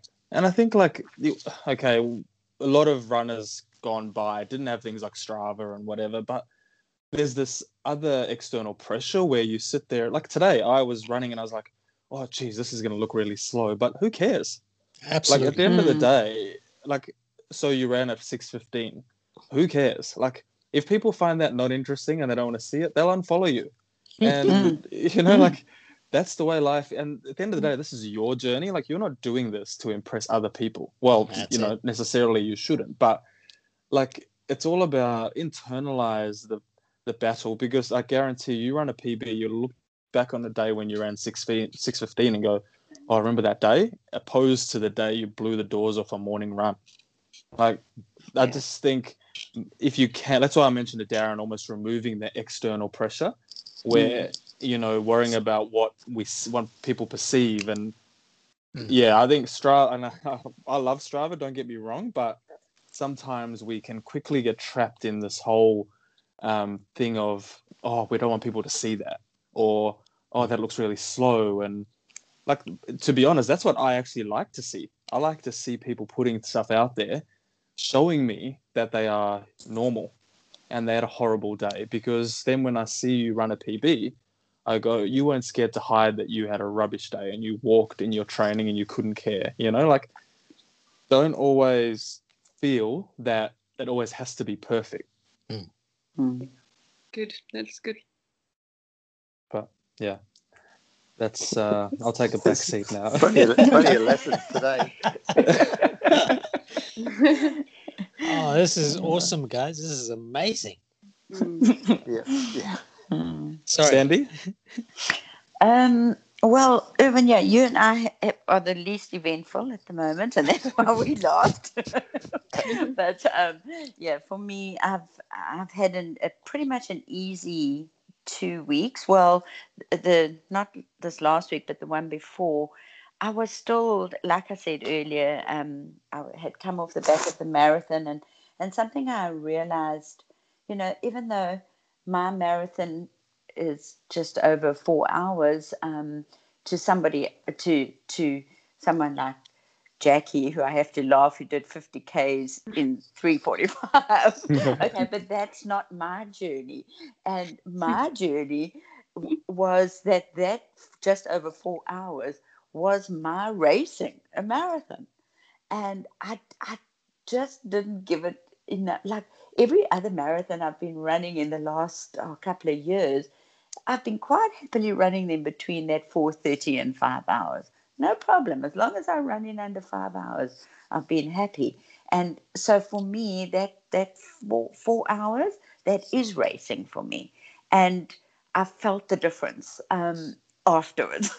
So I just didn't give it the respect, because I was so excited about it. I didn't give it the respect that was due. And I just started feeling all these little niggles, because I kept going, just like Darren. And I was like, no, you know what? I'll be all right. And I took some recovery days, but I preach that one day for every 10, 1 day off for every 10. And I would normally take that 4 days off after a marathon and just do nothing, or go to Pilates like I do, or just go for walks, walk on the beach. But I went straight back into a speed session on the Tuesday, because that's feeling so good. at the, that's what's giving you the high at the moment. And my coach, he kept asking me, when I say the coach, he's a coach for the whole group. So he doesn't specifically write a program for me. So he's not following my every movement. But he kept saying to me, so how's your recovery going after the marathon? And he must have been trying to tell me something, and I just didn't want to hear it clearly.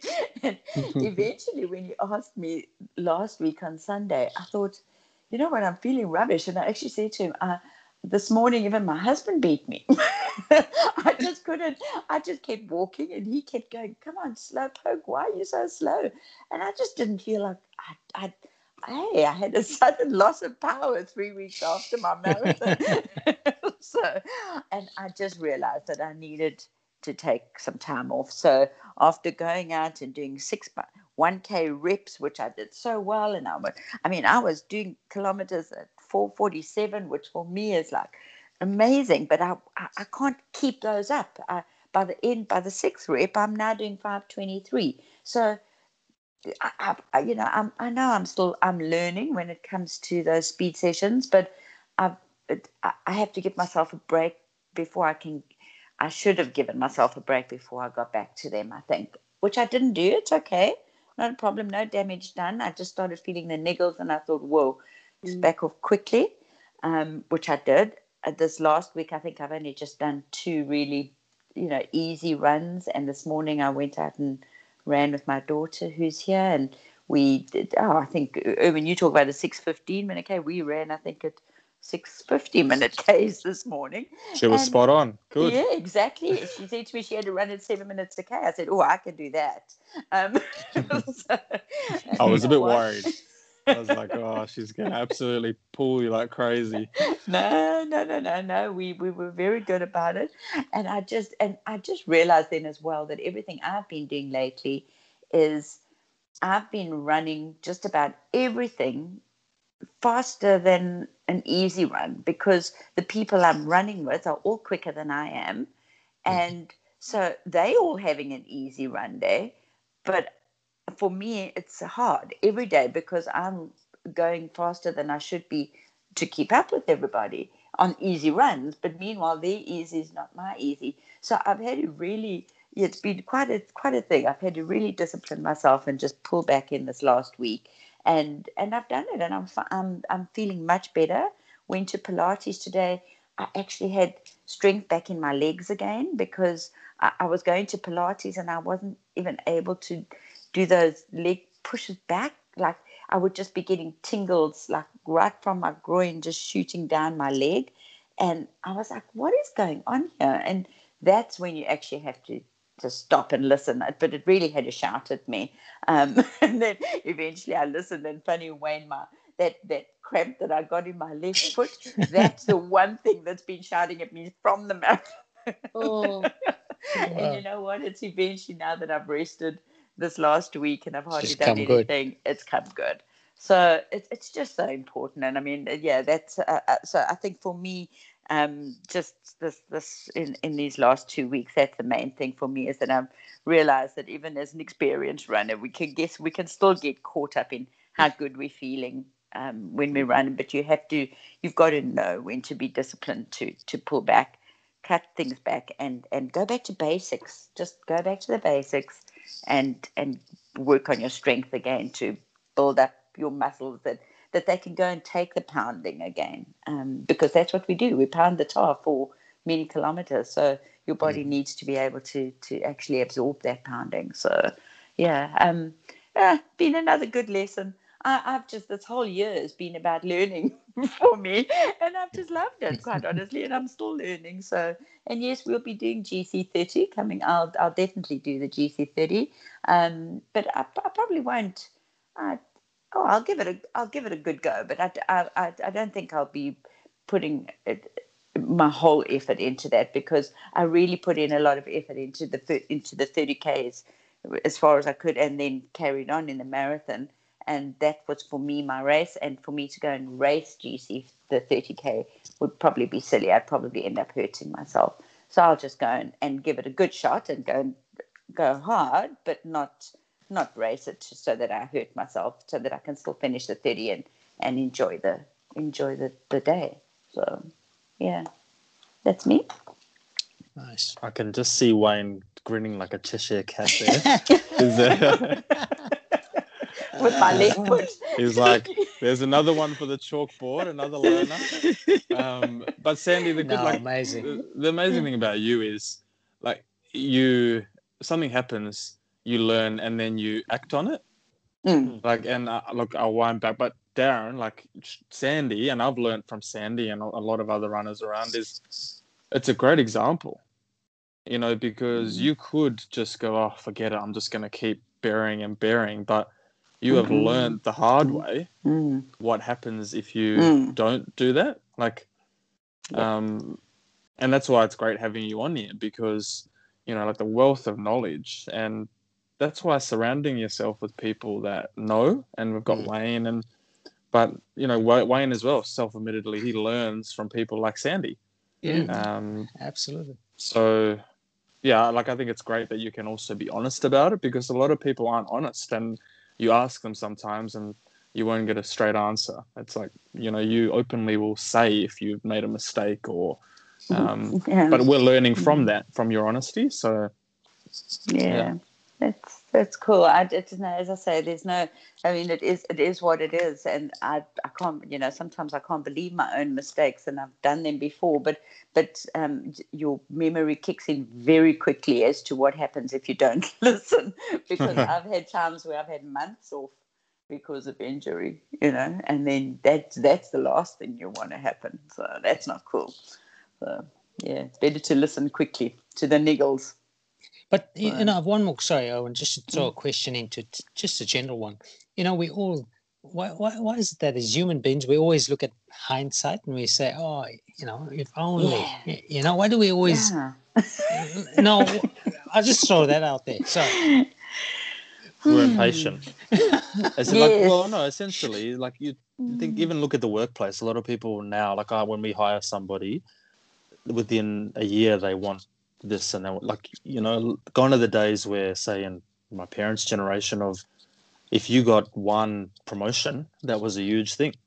It's everybody and I think it's a society thing where it's drifted through, where we don't want to slow cook and take 30 years. Yes. We want it now. Instant gratification. It is. It's like same with PBs. I ran a 2-minute PB on this marathon, so the next one must be a 10-minute PB. And instead of going, well, what if we just don't run a PB until another 3 marathons? Because that's why we do this sport, right? It's not a result-driven, you won a premiership, retire, game over. It's, you take this up because it's about personal development.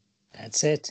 Lovely. So, and just a thing as well, you know, a really good example of that is I look at my Pilates journey over this year. When I call it Pilates, it's physio-based exercises, which I do under instruction. And she just pointed out to me today, and Indy, she's so fantastic, and she just said, look at what you're doing today, and it's those little muscles that you work on in those sessions that are so important. And she said, you battled to do 5 of those when you started. And now I can do up to 2 sets of 12. And I go, wow, yeah, look at that little muscle sticking out at the top of my knee now, you know, which I never had before. But it's taken me a year to get there, which is something that it's patience. And yeah, we look back in it, like you say, when we look back in hindsight and go like, oh, because you just don't know until you've walked the journey, I suppose, you know. But some of us are stubborn, you know, Sandy. We'll learn the hard way.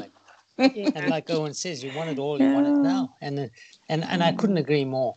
You know, I mean, it's a topic we could go into, but I see a lot of runners, a lot of, you know, especially, I'm not saying because it's a lot of younger guys, but they want to go and smash it and run the quickest they can. And then a year down the line, you don't see them for a year or two, and then you see them again. What happened? Oh, man, major injury. I did this, I did that. And you can see it again, you know, you go, well, we could see it coming, you know. Whereas if you, like you say, look after yourself, do the right thing. And like I said, you know, if and I keep preaching it, if you do it progressively, it'll come. And there's no better self gratification that comes when you see those improvements coming, and you know it, because it's like, yes, this is it. This is what I'm doing. This is why I'm doing it. So I don't think there could be anything better than seeing those improvements, and it. Like as why do I keep referring to Sandy? But whenever I when I run a PB, I'm telling you all my secrets now. But when I run a personal PB, towards the end of it, I always almost tear up because I want to cry, because I'm like, wow, you're living the dream, son. You work hard, but this is what it feels like. So love it, enjoy it. And Sandy, I had that same thing about the green number, and that's why you showed me your green number bag too. I said, that's Sandy. Look what you did. I was talking to a lady on the weekend. Her name's Lee Thompson, and Lee was also meant to do a green number this year. And she says, that bloody Sandy, because I sent her a picture of your green number bag. I said, look what Sandy's got. She got the green number bag. But I'm just teasing. But her and I, because we're in the same boat, and we say the same thing. And because she's beautiful. Lee's just turned 50, and she's a beautiful lady from Brisbane. And she did the same thing. We're gonna cry together when we get the screen number. Sure. Because we work so hard. Yeah, I'm talking about it now, and I can feel a tear, building up there. But what I'm saying is, that's why we do it, guys. We obviously, you want to enjoy those rewards, but like I said, like Owen was saying, don't bite off too much, more than you can chew. Just slowly get there, and it'll come. When the season's right, it'll come. You'll bear the fruit. My goodness, we're getting deep here, guys.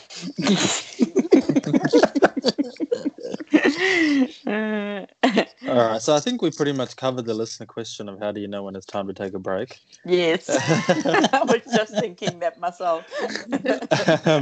So we had another listener question come through that says, how do you recover immediately after your marathon distance or greater runs? Sandy? Oh, chocolate milkshake, Sandy. Are we talking actually like on the day immediate? I'm talking whatever you feel is necessary for recovery. So if that is the Shiraz or the Cab Sav at 6 o'clock after a long run day, then, and it is like that for you, that also might be the way that you relax, and that's your reward. Yeah. So there's no right or wrong answer here, guys. Like, it's just okay. No, for me, it's been different. Probably with every marathon, it's been a different way.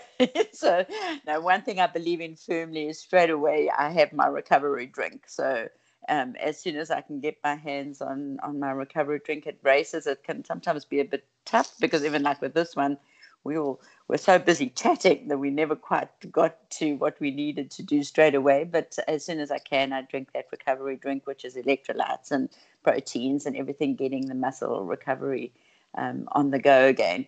And because you got, it's otherwise it's gonna tell on you later. And then the rest of the day, whatever happens, if we get to eat something when I feel like eating, have a sleep. Sometimes we've had a great party afterwards, and we have gone out and done a whole lot of dancing. But 9 times out of 10, it's probably a nice sleep as well on the day. And just be kind to yourself.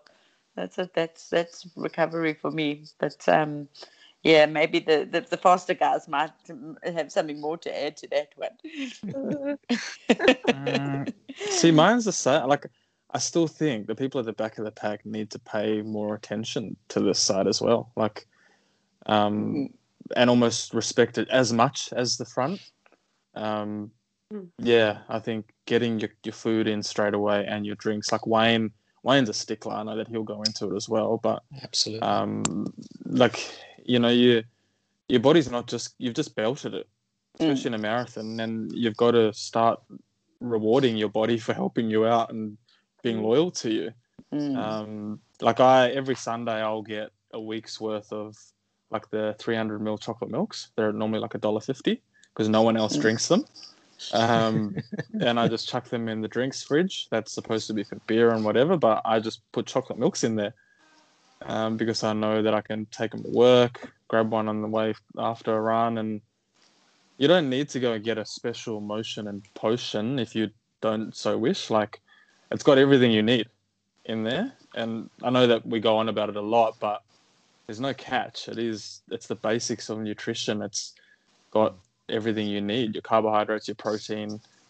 Get it in straight away. And also go and see somebody who is qualified, like a sports dietitian. You know, I always have this argument with a lot of the guys I run with, and like, oh, why would I go spend money to do that? It's like, well, how much do you buy? How much do you spend on beers? How many coffees do you spend a week? How buy a week? How much money do you spend on buying lunch? Weigh those three things up. You love running. You want to run for longer and run better. Go and see someone. You know, like let's weigh up what's important. And it's the same with massage and those type of things. Go without having coffees 4 times a day for a week, and there's your massage. Like, try and get massages in. So I'll try and get a proper massage once a fortnight. We're discontinuing massage on campus, and that was once a week. And for me, that was luxury. I was getting a sports massage every 7 days. And find someone, be loyal, because they know your body, like Darren mentioned before, his massage therapist. If you start getting that connection, they start to know you, and they know your history, and you don't have to sell your history to them every time. And I know people that have been with a massage therapist for like 10 years, and they know every trigger, every issue that they've had. And I think that's a big one. Find someone who really knows you and it's going to work with you. But yeah. Jack? Oh, you don't want to hear mine. Yes, we do. Do I be honest? Yeah. Do you want me to share? Like, no, I'm not going to share this one. You go. I had one in 2016. That used to be my thing on a Saturday. After a long run, that was my treat for getting through work. But I'll share it maybe at a later. If Comrades is confirmed and going ahead, I'll share what my treat was every Saturday afternoon. Okay. Go on, Jack. Oh, okay. So, if it's local and I'm behaving, then I think the best form of recovery, I always have my recovery drink in the car. Well, most of the time I have my recovery drink in the car, just got to add water. And then I'll try and go to a Bikram yoga session, which is the best. You just stretch. But if I'm like running a Sydney marathon or like a Two Oceans and I'm by myself and I'm in a hotel room, or Justin and I are away, I'll have a hot bath and he'll bring me a glass of red wine a little bit later with a magnesium bar and then some snacks, and that's the best I find. That's it. A glass of red wine and some snacks and a magnesium bath, and then just flick through Strava and try not drop the phone in the bath. It's like a celebration of your wine, isn't it? Well, it always says wyn vir die pyn, which is in Afrikaans, it means wine for the pain. Wine is.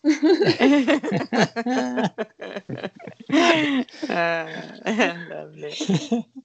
But like, even getting into the beach, like I get some strange looks in winter when like it's blowing a gale, and after you run, you're running into freezing water. But oh no, I cramped so badly after Roto last year. I jumped in the pool and my legs like cramped. I almost dropped. So be careful. Sandy. No, I already went to you. You were your first come up there. Wayne, I'm holding off on you because Wayne's is going to be the most sensible out of the lot. So I won't go to him. I'll just say before we move on to Darren, because it's Darren next. But for anybody in South Africa who listens to this, and most of them would have run Buffs Marathon. Buffs Marathon, you literally finish running that race and you don't stand a chance. You start drinking immediately. You sit down. Yes. And it's the best celebration party you'll ever have after a marathon.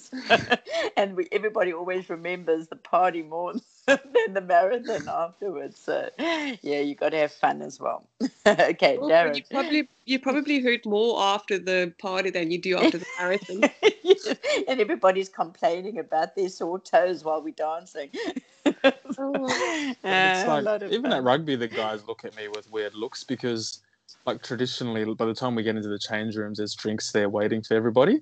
And I normally chuck like a roll in my bag, or even if it's like a cheese and bacon roll, or and they all look at me going, "What are you doing?" Like, you know, they're tucking into some beers, but I know that I've run that morning and then I've played, so you have to get stuff in first before you get stuck in. You know, like I sit there and I look at them and I go, "Geez, like this is amateur hour." It's gonna end bad. Yeah, exactly. And you learn from your mistakes, and it's actually during the next week where you probably notice. Yeah. Darren, you're a bit quiet. I just got sidetracked. And sorry. You were looking up the right answer. My bedtime reminder just came up. What? And I haven't had dinner yet. What's the time there? Sorry? What's the time there now? Is it quarter? It's quarter to 9. Oh, yeah, it's early. Past my bedtime as well. Sorry. But I had that set because it stops any messages coming in. So even though I don't necessarily follow it at the moment, it's good. It stops any messages and things coming in. Except so you've had enough time to Google through by the looks. So Darren, how do you recover after your marathon? Oh, well, I don't have. What are you going to do next time? Let's put it that way. It was interesting Sandy, you said every race is different, and that's like I don't have a whole list of races, but it does seem to be different. When we ran Queenstown, it was straight into a beer, straight into a party. That's it. And you better have one of those pies as well. And it's like, well, I can have whatever I like. It doesn't really matter. And then at Brisbane, it was like, there's not really anything on offer. So, and I think I was a bit preoccupied as well. But so we ended up driving halfway across Brisbane before we got a cup of coffee, and I think we got coffee and juice and said, you know what, it's so late now, we'll wait until we get home and have a nice big breakfast. And because after Brisbane I wasn't feeling like eating anyway. No, the only thing on offer for you in Brisbane was a saline drip. The trigger, so dehydration, loss of appetite. There you go. Yeah, connect the dots. And I'm surprised I got dehydrated though, because I was drinking plenty, but I didn't take any nutrition, and that's what I was keen to when I asked Jackie before what she had, because I don't know, I just didn't feel like taking any. Oh, yeah. And then it was too late. And that's experience, I guess, where you just got to you got to take what you're supposed to take.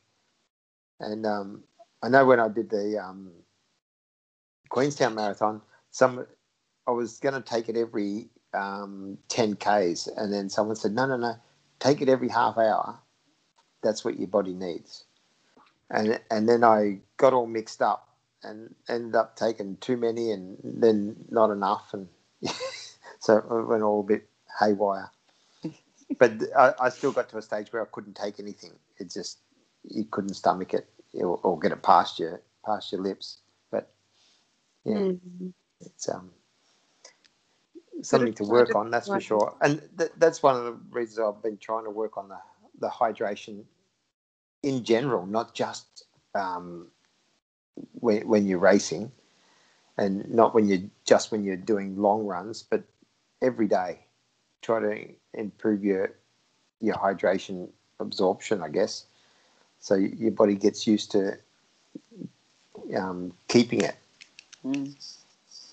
So next time you're going to have your hydration right on the race, and then you're going to need to remember that you need to do post-race recovery as well. You mustn't forget that part. There's there's definitely 2 steps to it. So it's your race hydration, and then the listener's question post recovery, which is a very good one too. Got to think about both. And that's probably the harder one, that post-race recovery, because like we just spoke about, you think I'm a little bit sore and I'll come good, and you just keep pressing away, and because you want that high of feeling like a good runner. I guess. But I think the key thing there, though, is we got to remember that if we don't do it on your everyday run, there's no way in hell you're going to do it on the main run, right? Spot on. Yeah. All right. So Ian, I think we kind of butchered your question, but we rescued it. So to really rescue it, we'll go to our wise man to actually give some valuable assessment of your question. So, Wayne, Ian is hanging off his chair, and personally, I just believe if you understand what you do to your body, not just in a race, but in a long run, in a tough session, if you fully understand what you're doing, then you'll know why recovery is so important. I couldn't stress how important. I actually classify recovery. I put it right up there in terms of obviously looking after the body. Too many people place way too much emphasis on carb loading and getting yourself ready for the race and tapering right and all that. Yeah, it's all important. It's part of it, but they neglect the post, the recovery, and that's something I learned that from a few wise gentlemen. And until I fully understood what recovery is about, did I actually grasp the concept of what I'm doing. So it's not until you understand what you're physically doing to the body, to your body internally, to get it back to the shape it was in, which is basically you're putting your body under so much stress and duress that we fail to see that, hey, hang on, we need to get that, we need to get it back to a healthy state. Because remember, after you've done a big workout and a solid hard marathon, you've done damage internally that you can't see. We can't see it. We've done a lot of damage. We've torn muscle.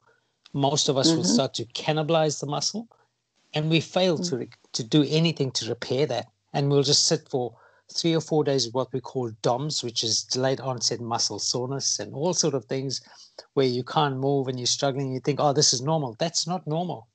I've learned the hard way that that's wrong. You're doing a lot of damage. And that's why it's so important to let it become a lifestyle. Owen just mentioned it now. It should become, after each session, get recovery drink into you. I make my recovery drink before I leave home, guys. Before I leave home, I got recovery waiting on the counter. And I said to my sons, any of you touch that, you'll see Dad. Because these lads drink everything I take. And I said, you know it. They know it. I come back, I'll look for them. But that's what I do. I make it before I come. So accountability is there. So as soon as I get in that door, I'm slugging that in. But equally as important, you've got to get food into you. Get food into you. Sustenance is needed. So get that into you. Carb, if you can get it into you, get it into you. It immediately starts to repair the damaged muscle and tissue that's needed. And the one thing that I love doing that a lot of people don't do is essentially, especially after a real tough marathon, I love to get into the bath. It's got to be lukewarm, put Epsom salts in it, and just dip myself in there for half an hour. It's something I love doing. It's a standard that it doesn't matter where I go, especially when I'm traveling overseas. I make sure the hotel's got a bath because, most of them come with showers. But getting into a bath with Epsom salts and keeping it at a lukewarm temperature, it does something for the muscle, honestly. But above all, anything else, I don't know if you guys have ever heard of metabolic typing. Now, I know this sounds like, Darren, you can Google it. But if you... I'm Googling But a lot of us think that, we're just going to get a recovery drink in and that's going to start to repair us. But you know what I'm saying? The milkshake may work for Erwin and it may work for Darren, but it may not work for Sandy. It may not work for someone else. And that's simply because we've all got different blood types. Now, no, I don't want to get too involved and too deep, but Owen hit the nail on the head when he said to his fellow runner, hey, why don't you take 20 minutes out of your busy session, busy day, and go and see a nutritionist. Because that's what metabolic typing is about. We've all got different blood types, and knowing exactly what blood type we're at will tell us exactly what sort of foods are needed to keep us at an optimal level. But even more important for recovery, because you think, oh yeah, I'm just going to go and eat burgers and eat this and that, but you're actually doing a lot of damage because you're taking the wrong thing in. Find out what's good for you and what you need, but specifically for you. Like, I know for my blood type exactly what I need to get. So exactly what Owen said, you need to get that done and speak to a nutritionist, and they can say specifically for you, okay, Wayne, you need to eat A, B, and C. Do that. Stay away from E, F, and G. Now, I know it sounds like we're getting deep, but what I'm saying is if you do that specifically, you'll get the maximum benefit of what's needed for pure recovery. And to tell you what it feels like, and sorry, I'm not, but just to tell you, when I've done a long run and to take my recovery drink and get some food into me, and 2 hours later, I can feel like, man, I'm good to go. That's purely from knowing that I'm taking the right recovery. And Wayne, normally, the biggest misconception that people have is they're going to go to somebody who's going to tell them they're eating too much. And what you'll find, most of the time you'll go to a sport nutritionist, you're not eating next to near enough what you need to be. 100%. And I think a lot of people have this fear like, oh, he's going to tell me that, oh, I shouldn't be eating this, shouldn't be eating that. And I can guarantee you 9 people out of 10 will walk out of there going, I need to up my intake way more. Spot on. And that's why I said, Owen, if the 4 or 5 of us went out to dinner together and you saw what I ate, I'm not trying to compare food because my mother always taught me don't look at someone else's food. But what I'm saying is, if you saw how much food I ate, Sandy, you'd look at me and say, where's that food going, Wayne? Because I've got to eat, Sandy, but I'm eating the right foods, but I need it. I need the food, Sandy. I need it and I eat it. I don't ever waste food. But what I'm saying is, it's important. Your fuel source, you can't stress it more, but knowing what the correct food for you is, because again, Sandy, whatever you eat may not be good for me, and whatever I eat may not be good for you. So that's why you need to speak to nutritionists, get that. And I tell you, it costs what, $50, $70 to get a professional opinion and a proper, it's called metabolic typing. Again, just go and Google that. It'll tell you exactly what to stay away from and what's needed, especially for recovery. And I tell you what, and I'm talking from experience, guys, because I did all this, I got it done. And when I did it, Sandy, because I lacked a few things, I needed to supplement on a few things and get certain things done. When I got that all done, I could smack myself on the head and said, you idiot, you've been running to this person, that person, doing all the wrong things, but this is how we learn, we make mistakes, but we come good when we get the right information. The right information's there, but it's knowing where to tap into it. And that's why I said I couldn't stress it more. Getting all that done. And essentially, the one more thing that I've missed out that I pay a lot of attention to is at least twice a month I try and see a chiropractor. Obviously, I can't do that all the time. But if I can get to, even when I'm in Western Australia, I go to Byford, a place called Byford, and I've got a chiropractor that I see there. So I'll go at least once when I'm there, but twice when I'm at home to see a chiro, just to get my muscles, everything reset, get the body reset, click it back into place where it needs to be, and get a solid massage as well. So I see a chiropractor and a massage therapist to really work on me and just to iron out whatever dead tissue, whatever stuff needs to be, just to be cleaned up. And that's part of active recovery. So, I couldn't stress more how important recovery is, guys. And it's 1%ers. Like, I remember during summer, if I'm coming back from the hills, I'll stop at the service station and get a few bags of ice. And the one lady asked me and said, geez, it's a bit early for beers. And I said, no, I'm about to go put these in the bath. And every week then I'd go get them. She goes, what do you mean you're putting them in the bath? And I'm going to go sit in this ice. Yep. And that works for me. Like if I go and tell, 9 out of 10 people that I was doing that I ran with, they'd think I'm an absolute moron. But it might have just been that little 1% that looks after me, and mentally it might be placebo. But I think I can imagine Sandy sitting there now thinking, he goes and sits in an ice bath? What kind of idiot? and then I'll have the shower running, and you jump in the hot. So you're jumping back between both, and you can put socks on your feet so they don't freeze. But hot and cold works for me. Wayne loves a hot bath, and everything is so different. But my whole thing is you only get one body. That's it. Yeah. It doesn't owe you anything. No. So well and truly get what you can out of it, and yeah. So I don't know. Hope Wayne brought it home and gave your question some justice there, Ian. So should we do one more? We've got one more to go for today. We've all got homework now. Yeah. All right. So favorite and least favorite run session. So Wayno, you want to go first?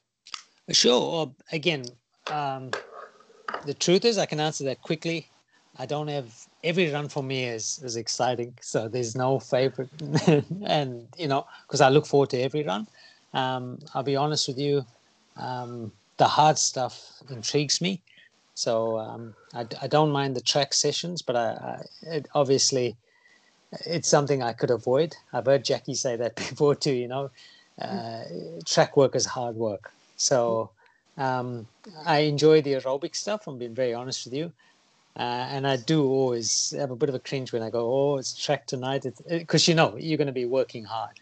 So, it's obviously something that, track sessions, if I could do away with them, I would, but you can't. It's the necessary evil. So, but obviously that comes at a time. There's a season for that. So, that's me.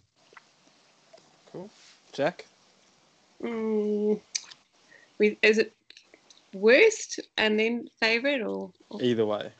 Worst is track. Oh my goodness. Oh, hate it.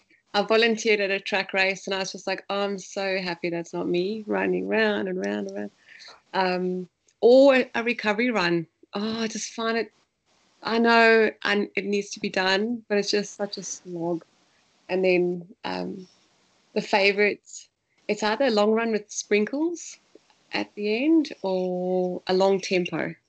I really feel like, and maybe even an 18K run. There's something about magical 18Ks. So probably the majority of my runs I like. I can't think. It's like picking a favorite child. Just maybe. So least favorite is just track and recovery. That's easier. Sandy? Favorites, I don't really. I like Wayne. I enjoy all my running, so I don't have like a super one over the other, and I enjoy each one differently. So. But also like Jackie, least is easy. Hills. I don't like hills.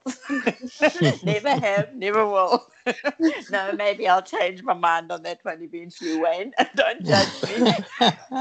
Because you love hills. You eat them up. But I still can't say that I love a hill. For me, it's a hill, get over it, and then we carry on with the run. I like that. But that's for me. But as in my favorites, I'm loving the speed sessions at the moment. For me, track is still fun, but obviously I'm coming last, so it doesn't really matter. But I still enjoy those. But nice. I enjoy all my running. So got to still love hills. So that hasn't happened. Peaches. I always think of the peach emoji, like a round bum, like. And I feel like my bum's stronger. Peach emoji. After 2 hours of recording, this podcast goes to another level. If you're still with us, so Darren, just before you go, chasing segments is not a session, okay?